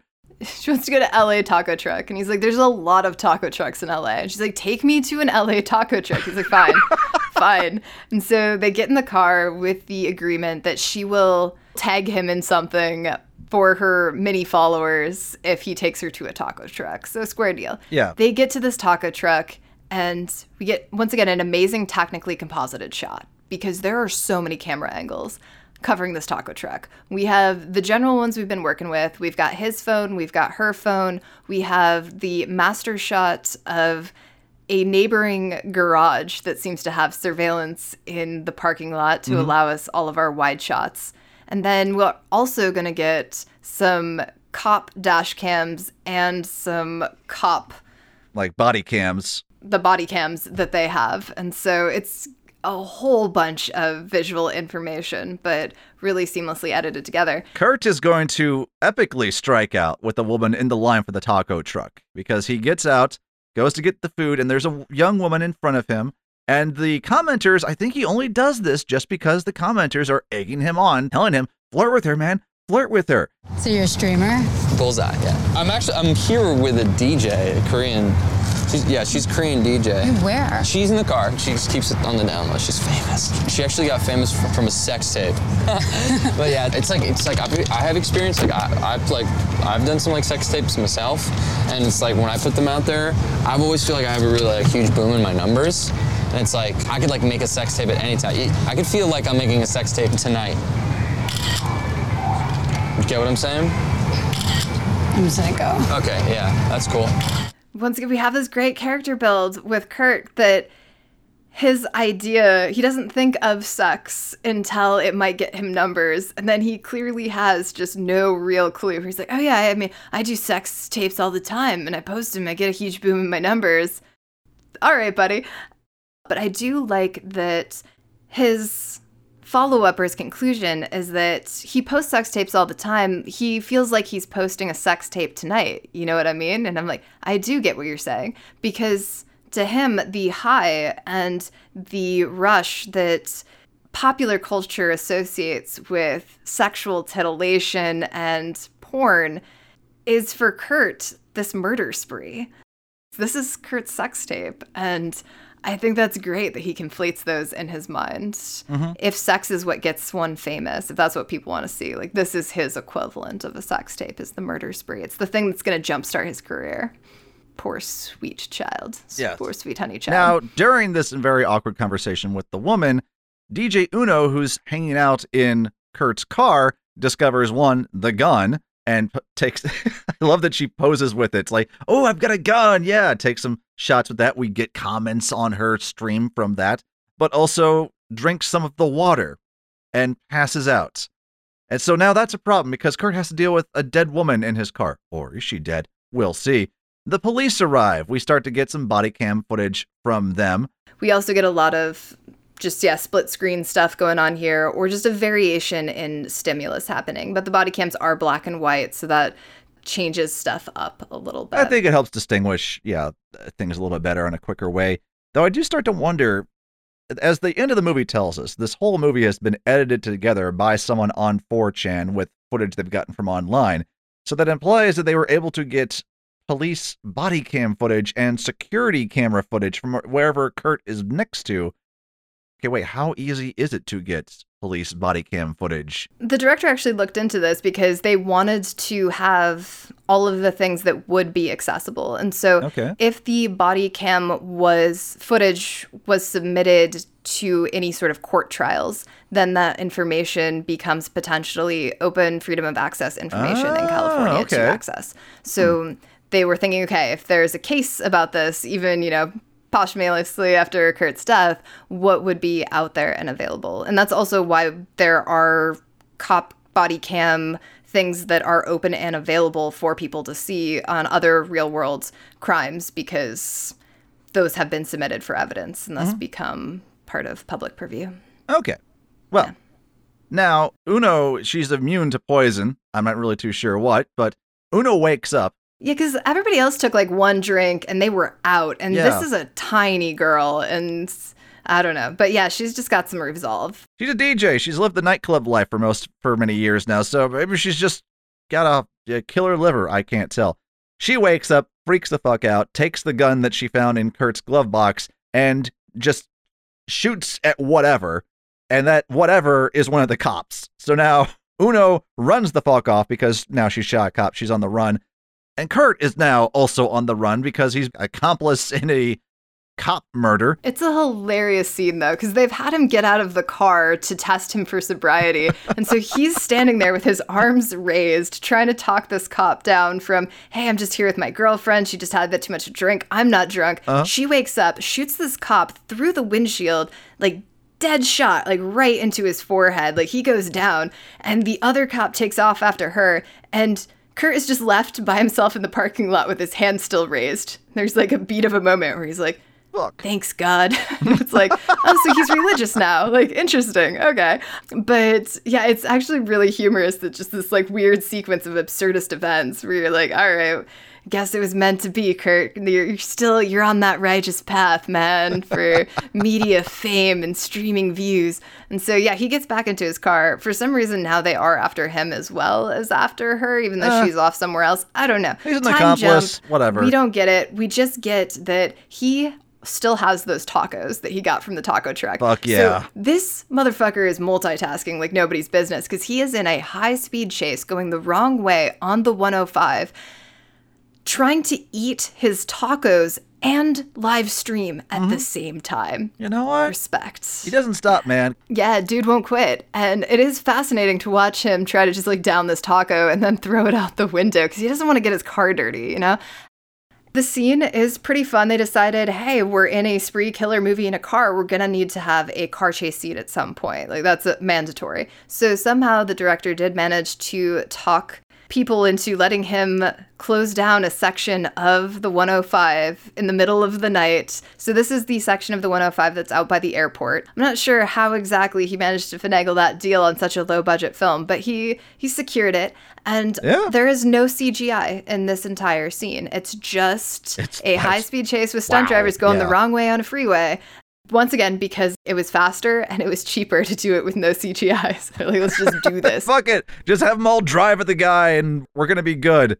And then also we occasionally will cut to other feeds of random people who just happen to be on the other side of the highway filming the car chase. We'll cut to just a different Instagram feed or a different Facebook video or whatever. And it's just people going, holy shit, there's some more chase happening over there. And I love that we get that touch, that whoever edited this decided, I am going to see if someone tagged a car chase at this exact time, and I'm going to pull those videos as much as I can.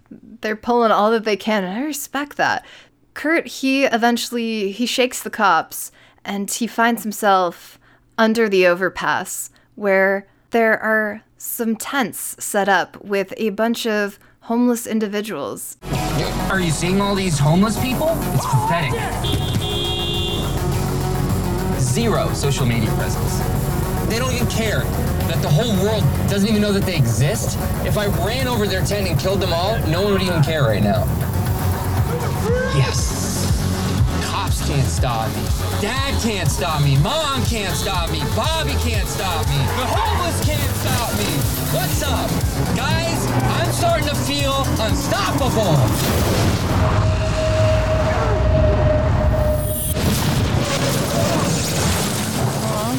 Center divide stopped him. So he crashes. I like that the homeless make the list of like, the homeless can't stop me. Yeah, if the homeless can't stop you, then, I mean, you really are invincible.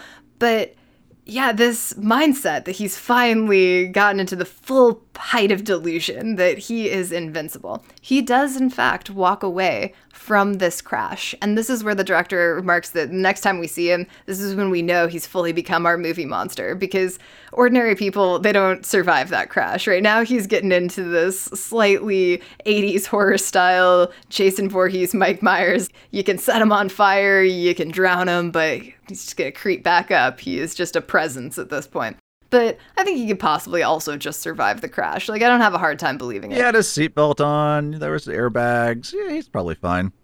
Yeah, so he goes to Jesse's show, looking a little bit of a mess. So he's got bruises on his face. He's got a drop of blood coming out of his mouth. There's a certain close-up that he has with his phone camera in his hand where he looks almost exactly like Winona Ryder in the end of Heathers after the school blows up to me. Like, there's something about his face. I'm like, you are somehow this carbon copy all of a sudden. I'd never seen how strong of a resemblance there are between those two until this very moment. Went through but it hell was uncanny. And came out smiling on the other side. This is also where we haven't fully stressed yet, and I mentioned that I would, that the handheld IG streaming on some of these cameras. So a lot of the camera work on the IG level is from the actors themselves, because they are holding these cameras and they are streaming. And it is amazing how great of a shot and composition a lot of these streams are. This is particularly apparent in the scene with Misha Barton and Frank Grande and Lala Kent, but also with Joe Keery throughout the entire thing, that these are people that do stream, right? These are people with social media presences in their real lives. And so these are people who know how to work an IG stream. Like, they know their angles and they know what looks good in the light. They know what filters to use. So that actually worked to their benefit on this film, where you have these people who are well honed to exactly where and how to hold the camera. And Joe Keery has been bringing that throughout this entire thing. Like, he knows exactly the angles that he should get his face at. And we see that really strong here. Meanwhile, Jessie is up giving her stand-up performance.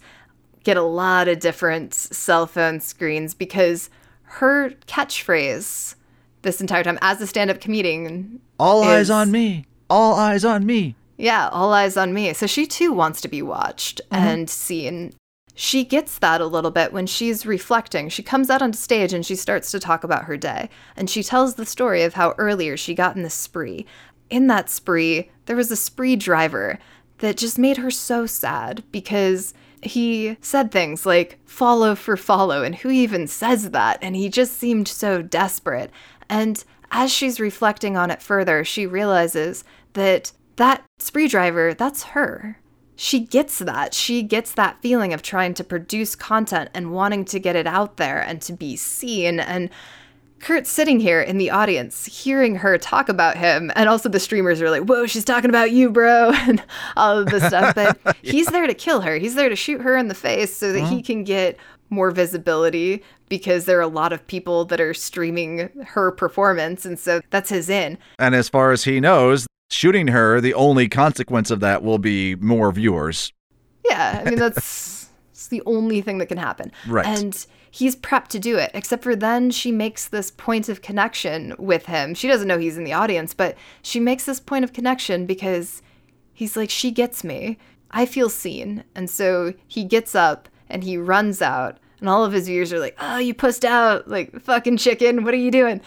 His car is like trashed, right? Oh, yeah, so he doesn't have his car anymore. And we get this great little sidebar where he's pulling up his phone to order a spree, and spree has been temporarily suspended because of the spree killings. So he has to order a go-go instead.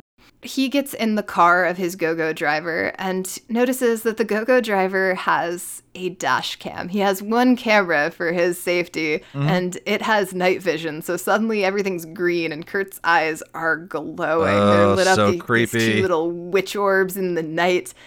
And he somehow off-screen, we don't see him kill this go-go driver, but we do see him pull up in his car in the next scene to pick up Jessie, who has ordered a go-go to get home from the club because he's in the area. It's very lucky that it happened to be the car that Kurt was in that got called to it. Well, what ends up happening is she requests a go-go, and then that gets put up into basically like the cloud, and then different drivers, they grab that bill.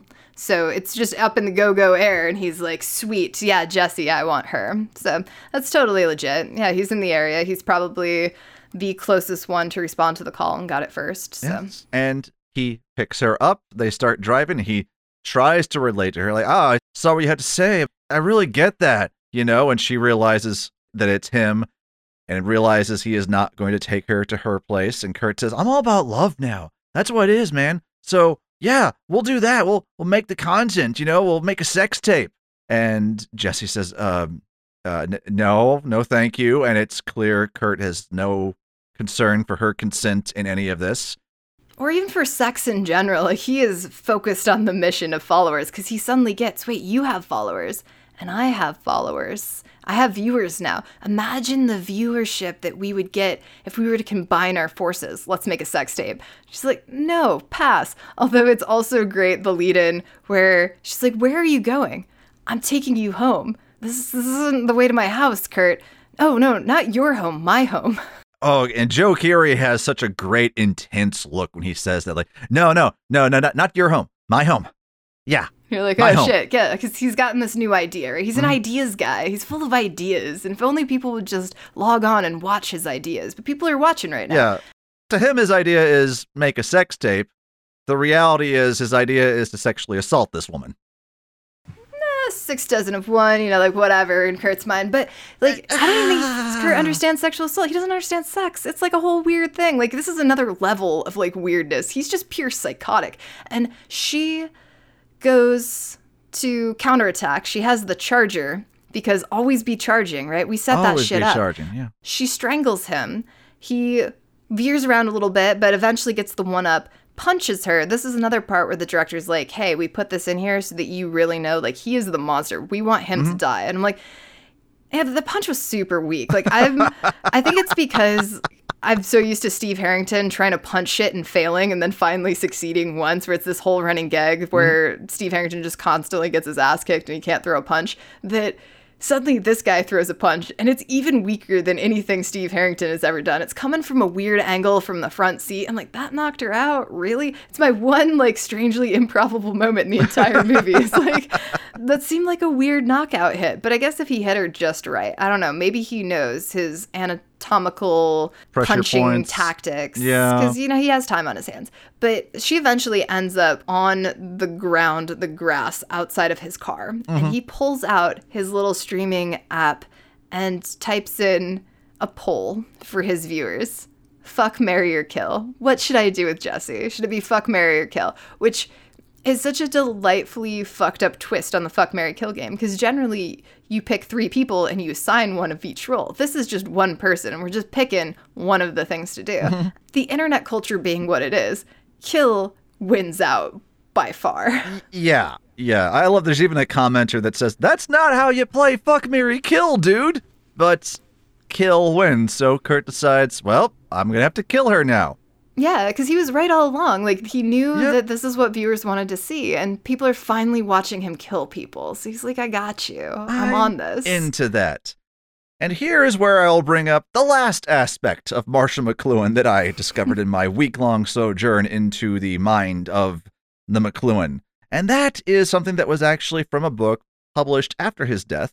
This notion called the tetrad of media effects. And this is something that you do to work out what effect a medium is going to have on society or on a small group of people or just one person. To understand its effect, you ask 4 questions. 1, what does this medium in question enhance? 2, what does the medium make obsolete? 3, what does the medium retrieve that had been obsolesced before or had previously been obsolete? 4, finally, what does the medium reverse or flip when pushed to its extremes? And the example in the book that this was published is radio. And so for radio, you would say, what does radio enhance? It enhances music, talk shows, news via sound. What does the medium make obsolete? Radio pushes printed news and word-of-mouth news into obsolescence. What does the media retrieve? Radio retrieves the importance of the spoken word. And what does it reverse or flip when pushed to its extremes? Well, eventually radio waves, when you push more and more information through them, eventually you get to visual signals, which gets you to television, so it evolves into television. So that's the example of the tetrad when applied to radio. And I was thinking, how would you apply this to that tetrad of media effects that McLuhan talked about? And I began to think of something that I noticed that kept popping up in interviews and lectures I saw of McLuhan online. Multiple times, when people asked McLuhan, television has taken over our lives, but what's the next thing? What's going to be the next thing to take over our lives? And on multiple occasions, McLuhan said, the hologram. Ah, yes, the hologram. The hologram. And he wouldn't really elaborate on what he meant by the hologram, except to say that the hologram will be a thing that, unlike television, which is just one little box in one section of the room that takes up a little bit of your vision, the hologram is all around you, and you interact with it, and it is always there, everywhere, taking up your vision and your feeling of touch. So I'm not really too sure what technology he was thinking was going to become the hologram, but it got me thinking, could that be applied here? Could the hologram, in a strange way, be what the world has become to Kurt, which is a thing he interacts with only for the sake of achieving views and getting people's attention?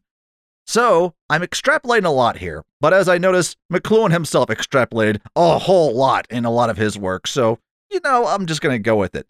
But let's say that what Kurt is experiencing right now, having to respond to commenters, is an interactive hologram. How would the tetrad of media effects be applied to the interactive hologram? So what does it enhance? Well, it enhances Kurt's need to take part in society and pop culture. He probably would not be going out or doing anything if he did not want attention or views. So it enhances that, his need to interact with society. What does it make obsolete? It can make familial bonds obsolete, because Kurt's relationship to his family does not in any way affect his views or his attention that he gets from social media. That's why he often has no relationship with his father, because his father does not enhance his social media presence. What does this interactive hologram retrieve that had been obsolete before? You could say that it retrieves Kurt's sense of self-worth, since being watched is the only method of validation that Kurt understands.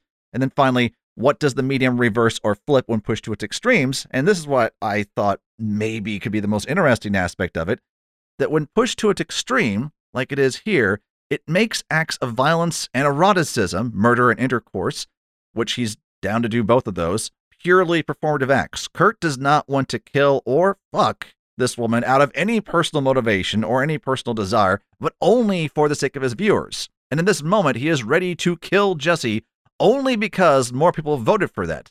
So what it pushes to an extreme is that it makes the world an entirely performative space for Kurt, and that's why I began to call the interactive hologram that McLuhan may have been referring to, a thing that is always around your vision, that you interact with all the time, that takes up all of your senses. Yeah, no, that is kind of a cool interpretation of the hologram. I like it, because traditionally, previous interpretations of McLuhan's hologram stuff comes out looking a little bit more like the holodeck from Star Trek. Yeah. Or from Jason X, the Jason movie in space. That classic, there is some sort of space that has three-dimensional animation that you go to, and you're just surrounded by the artifice of your environment, and lose track in some ways of the difference between the artificial construction and the real construction, or that it doesn't matter between the artifice or the real, because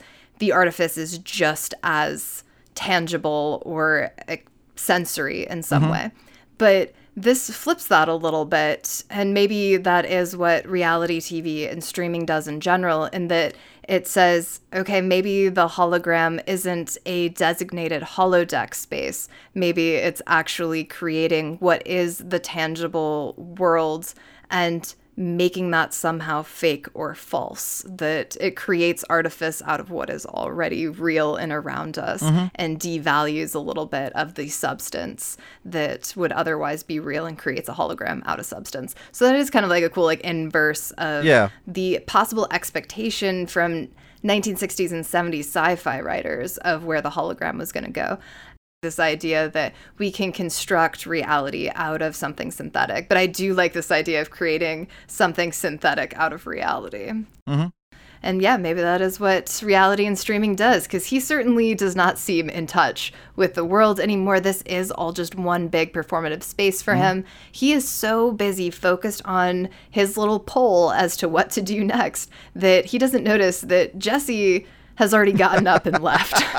So she's no longer on the ground. And he's like, oh shit. So he gets out of the car to check it out. And my favorite comment from any of the commenters is, can't believe you got out of the car, bro. What a fucking dumbass.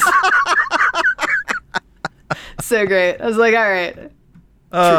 But yeah, he gets out of the car. Jessie sneaks back into the car, and then it is a new car chase with Kurt on the run. Although he does not run or react until his streaming viewers tip him and tell him run. So oh man, once again, yeah, he's just a performance puppet at this point.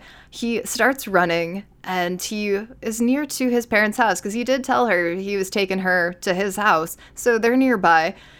He runs into the house. She follows right after in the car, smashes through that wall, and suddenly we're on a set in Skid Row instead of the actual house anymore. But it's a really nice transition scene. Nicely done.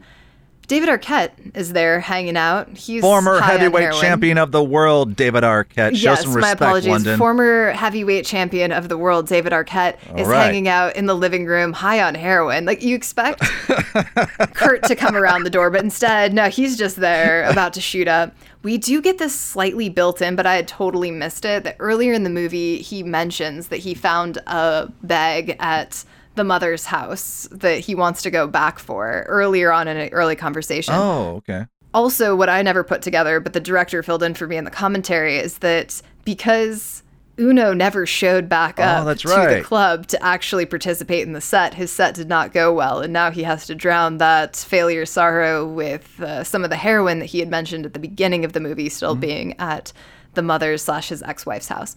But as he's shooting up, and a little bit out of it, he encounters this scene. He's like, what the fuck is going on? But then he also rounds the corner, and Kurt's mom is totally dead, lying on the floor. Jeez. And then he's like, did you do this? Cut back to that earlier scene where Kurt is shutting his trunk, and his mom calls him from the house. And he's like, oh yeah, I almost forgot. Coming mom runs back into the house. That's the moment where he killed her. We were watching him go and do his first kill, and we didn't even know. Yeah. Because once again, if it's not streamed, then it didn't happen. If it's not a message delivered through the medium that we have come to accept as the one true source of reality, it didn't happen. And so it didn't happen until this very moment, until it's being streamed in front of us. Then we realize the reality of the situation. It's hinted at in a very mysterious way. Earlier, when Kurt is at the car wash on the phone with Bobby, he tells Bobby, come on, how am I not getting views? I've had 7 kills so far, but we've only seen 6 kills up to that point. So, yeah. So there we go. But he didn't stream that one, so it doesn't count. If you're paying attention and keeping score, you think, wait a minute, well, how are we at 7? That doesn't really make sense. But, true. Yes, the car crashes in. Former heavyweight champion of the world, David Arquette, comes out. Kurt shoots him. Yeah. With his gun 3 times. It's a triple kill shot, and that's also remarked on by the viewers, like, whoa, three kill shots, exclamation point. But that's important because now Kurt's out of bullets. Yep. So when Jesse tries to ram his skinny little self into a wall with the car, he tries to shoot her, but he can't because he's all out of bullets. And this is not a movie. This is reality. This is reality streaming, and bullets are not endless. Well, he did try to attack her in the car when she first crashed in, but because of Chekhov's crystal, which was hanging from the rearview mirror of that thing, she was able to stab him in the face and fight him off. Yes, because you do not hang a crystal from the dashboard of your Spree compact sedan if you do not intend to use that hanging dashboard crystal in the third act. Boom. But that Chekhov's crystal, it pays off. Yes, it does. Sort of, I guess. I don't know. guess it Very does. quick, whatever moment. But yeah, she rams his body into the wall, and he's still not quite dead yet. He's like, I'm not dead yet. So she beats him to death with a cell phone. With his own phone, yeah. Yeah, and that came from somebody on set, the director mentioned, just kind of mentioned offhand, like as a joke, like, oh, she should beat him to death with a phone. He's like, yes, she should. She should and she will. Yeah, she does. And then she picks up the phone afterwards, notices that it's live streaming. She's like, the fuck, guys? Like, this isn't cool. And they're like, hey, girl, like, somebody tips her and says, take a selfie, YOLO. So she's like, okay, fuck it. And so she picks up his limp head, and it's all bloody, and she's all bloody, and she smiles with him, and she takes a selfie. And we get the outro. And this outro is great. This is a thing of genius that we get here. Because first of all, Jessie, her career takes off after this, even though one of the big things of her comedy set had been deciding, I'm not going to be on social media anymore. Fuck social media, fuck my phone. She breaks her phone, so she's done with trying to appease the viewers. But she also didn't have as many viewers as she does now after being involved in this murder case. And so suddenly she's getting written up in magazines. She's getting TV spot specials. And she's like, you know how I said that I'm not doing social media anymore? I mean, like, now I have a lot of followers. So, hey, I'm back. I'm back and I'm going to use this. Mm-hmm. So we have her just returning and using Kurt's stream and death to kind of get a leg up there and sort of be our final girl and prevail.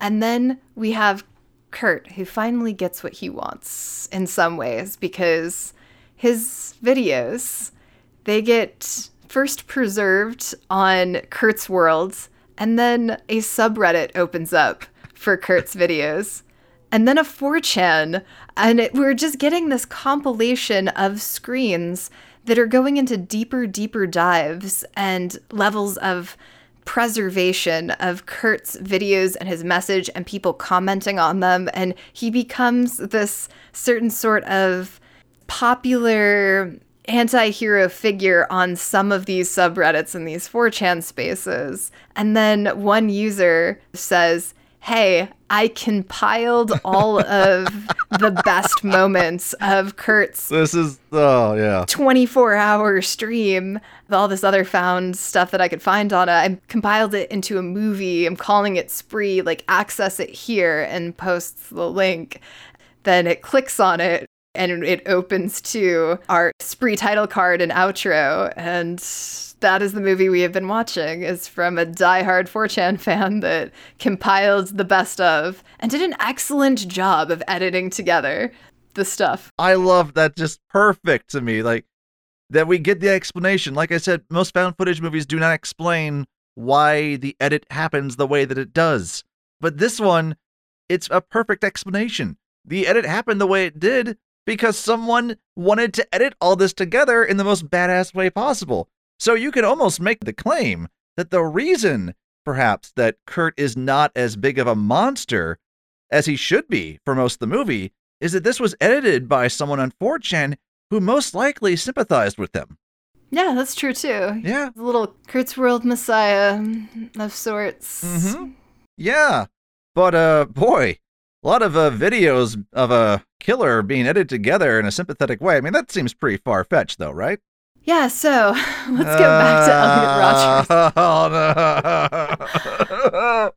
Rogers. Yeah, so Elliot Rogers, as I mentioned towards the beginning, there was this very particular moment in reporting things like spree killings that really focused on trying to erase the name or not focus on the name of the perpetrator. And there was this discussion that access to Elliot Rogers' videos would possibly inspire more spree killings. There was one dude that did go on a spree kill and said he was doing it in the name of, Elliot Rogers. Yeah. But, I mean, that's an entirely different debate as to whether or not that blame should be put on Elliot Rogers, because in some ways one could argue that people are largely responsible or should be responsible for their own actions.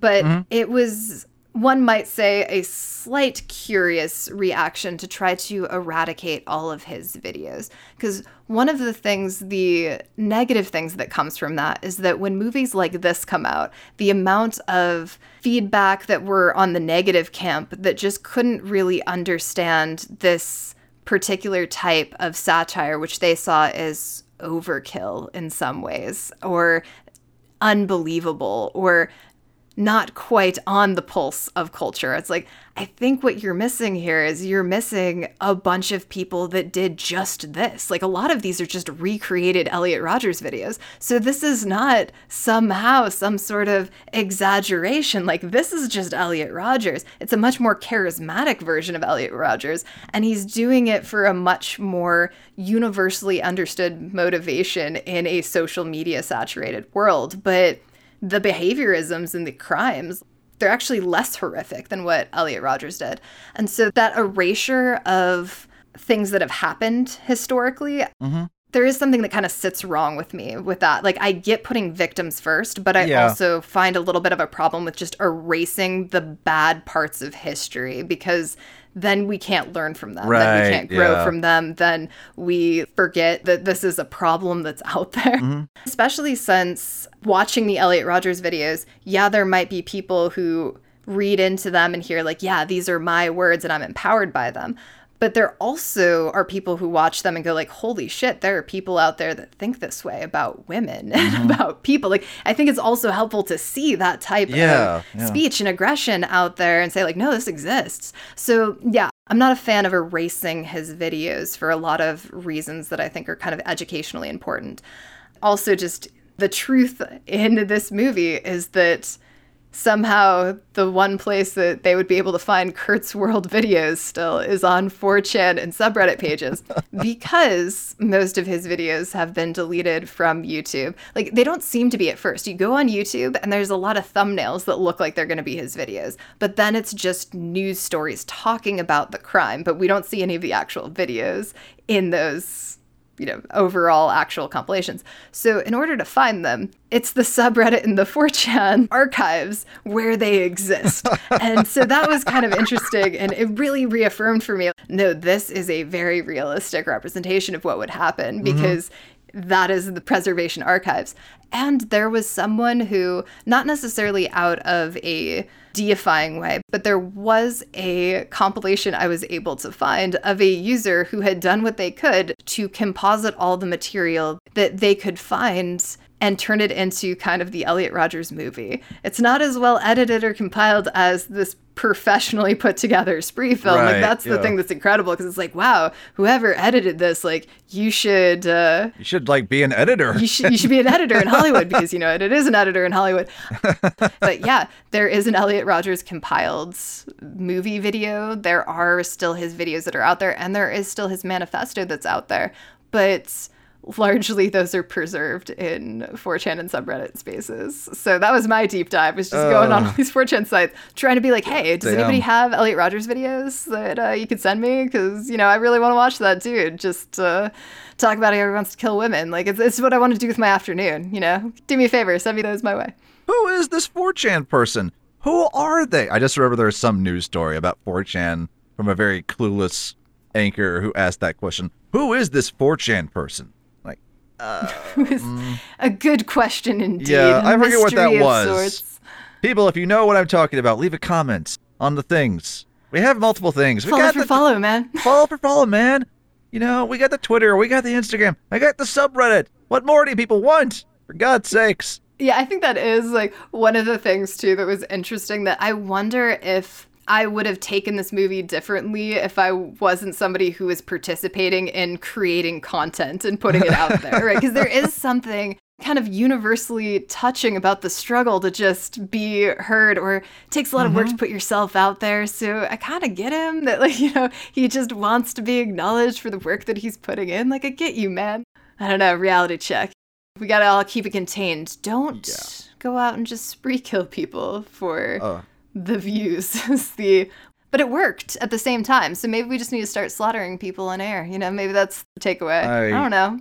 It's an ambiguous message, really, all around. The medium is the message, but the message is ambiguous. Top 5. Top 5. My honorable mention will go out to the former heavyweight champion of the world, David Arquette. I like what he does in this movie. It's fun. Hadn't heard that thing about how he said that, oh my God, I think my whole life has been a cringe compilation. That's cute. He always came off as a strangely quirky fellow in all of his interviews, even back in the day during the Scream days. Number 5 just goes out to all the tech in this movie, be that the cameras or the phones or everything else, I suppose.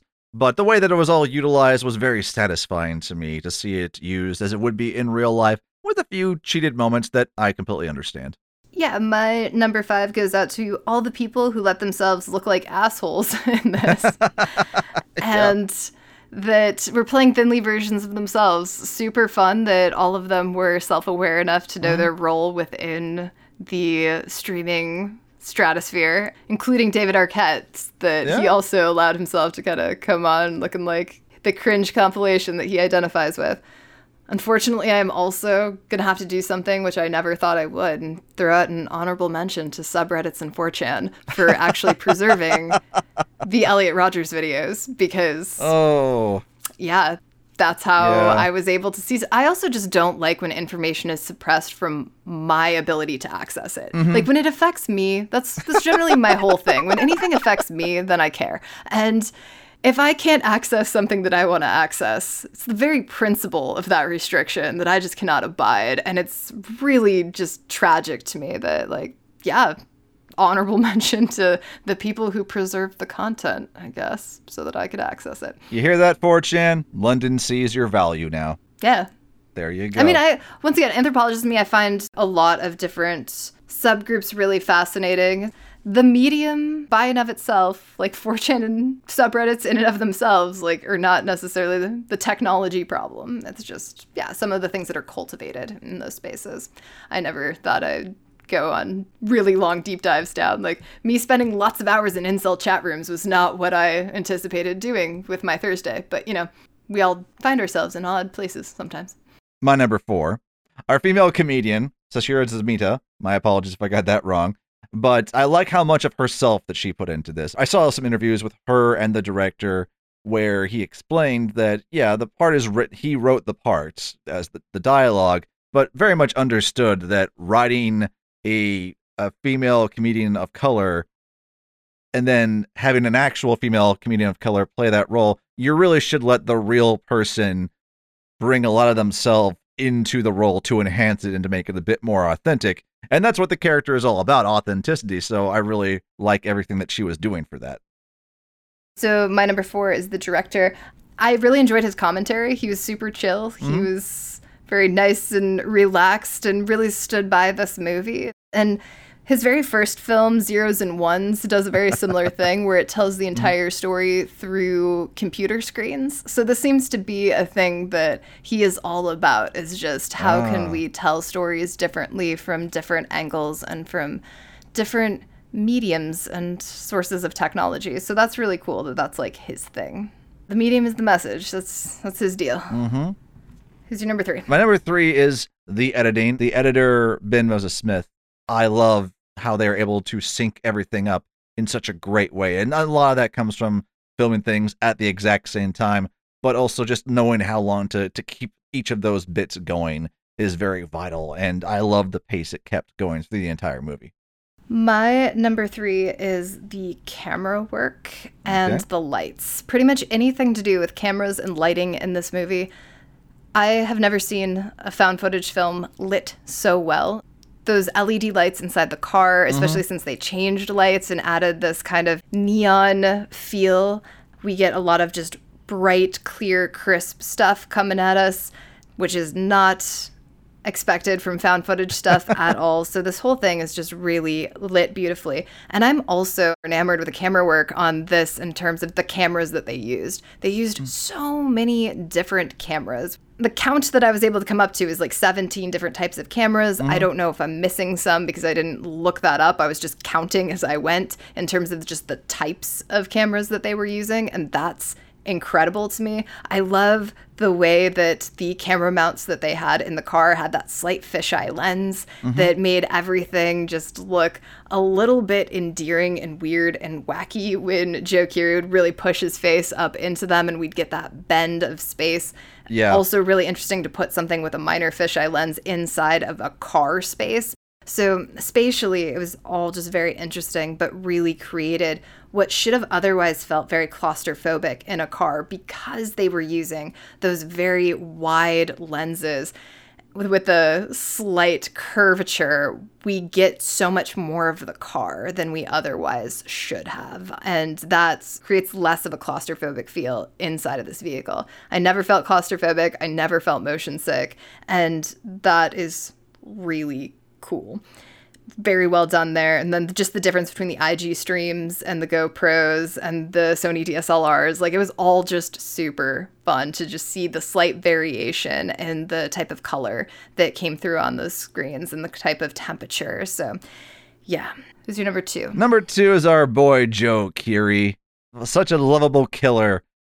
I really feel like he did a great job of making Kurt sympathetic up to a certain point in the movie and then kind of went full psycho look with his eyes at the right times throughout the film. And that's a difficult thing to do. It's a subtle thing, and not a lot of actors can do that. Thank you, Joe. And I'm sorry I didn't recognize you because your hair was different.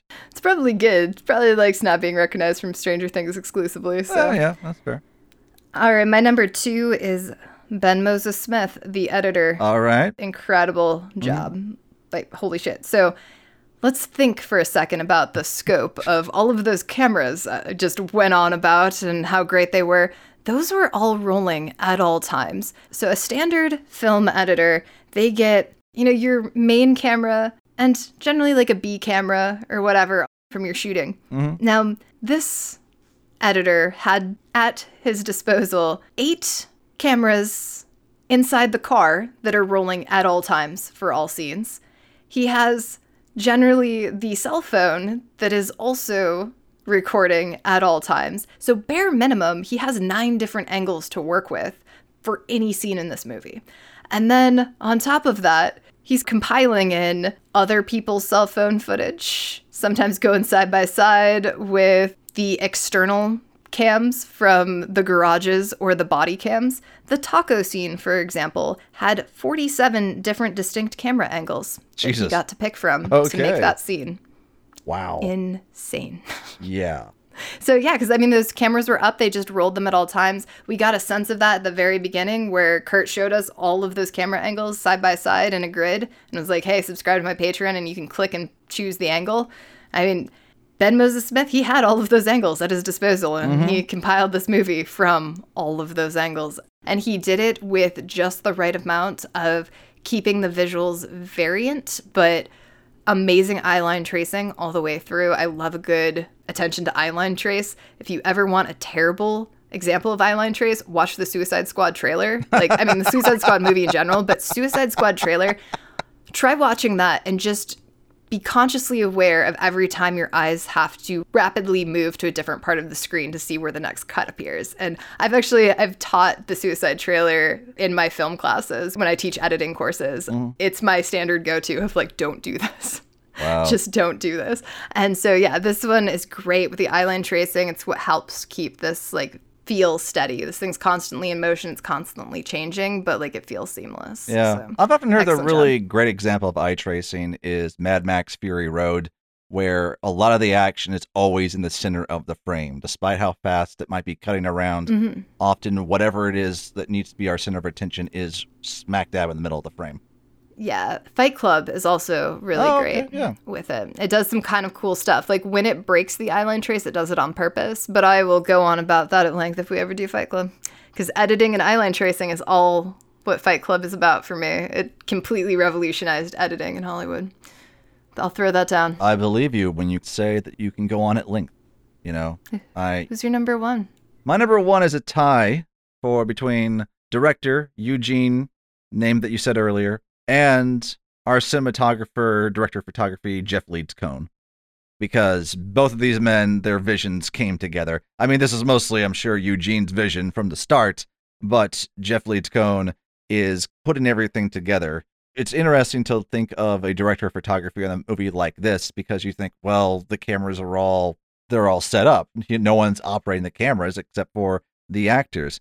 But I guarantee you that the cinematographer went through every single camera in this thing, meticulously worked out what settings they needed to be at for each individual scene and set them up, and had to walk away and make sure that he just got all of his settings correct for each of the scenes in this movie, whether it be those GoPros or really setting the exposures on all of the camera phones that were being used throughout this thing. And like I said, he shares this number one spot with Eugene for putting all this together, for, as you said, taking inspiration from what is a very dark and disturbing story and using that to create this otherworldly tale that we get in his final movie. My number one, Joe Keery. Well, of course. You God damn, is he awesome in gotta this. put Steve up shit. there. He's so good. Like, especially watching all of the extra video uploads, like his Kurt's World streams. And in the beginning, when he's telling his little life story and those little whiteboards that are getting drawn out, like, he actually drew all of those. So they didn't have somebody else come in and do it while he was narrating. Like, he just sat down and he was drawing his little stick figures about his life and narrating it at the same time. That's so these awesome. are all just like very homebrew improv, and he embodies this character. Yeah, it's just like he just perfectly nails this character, and seeing as how he's done other things, like, this is just, it's acting, but it's a very natural acting. You've mentioned before how it always unsettles you a little bit to watch somebody like Leonardo DiCaprio act, because you're always very aware of him acting. Like, you can just feel him acting. Like, he delivers the performance, but he's acting. Joe Keery is just such a natural at just embodying a character, and I don't feel the acting at all. It's just he is that person on screen for an hour and a half, and then that character goes away. But yeah, just really well done. So, yes. All right, that is Spree. That is that extravaganza of wild fun time, fun satire. The only thing that's just weird is that he's so charismatic, but then again, you kind of can't really sustain a movie without a charismatic lead to hold it through, all the way through. So I don't know what else you're going to do. I guess as we safe word out here, we're just going to have to accept the fact that this movie and this character is just kind of ultimately lovable. They're gonna put me in the movies. They're gonna make a big star out of me. We'll make a film about a man that's sad and lonely, and all I gotta do is act naturally. Well, I'll bet you I'm gonna be a big star.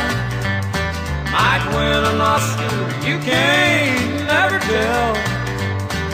The movie's gonna make me a big star, 'cause I can play the part so well. Well, I hope you come to see me in the movie, but then I know that you will plainly see I'll play the part, but I won't need rehearsing. All I'll have to do is act naturally. I'm escaping to the one place that hasn't been corrupted by capitalism. Space!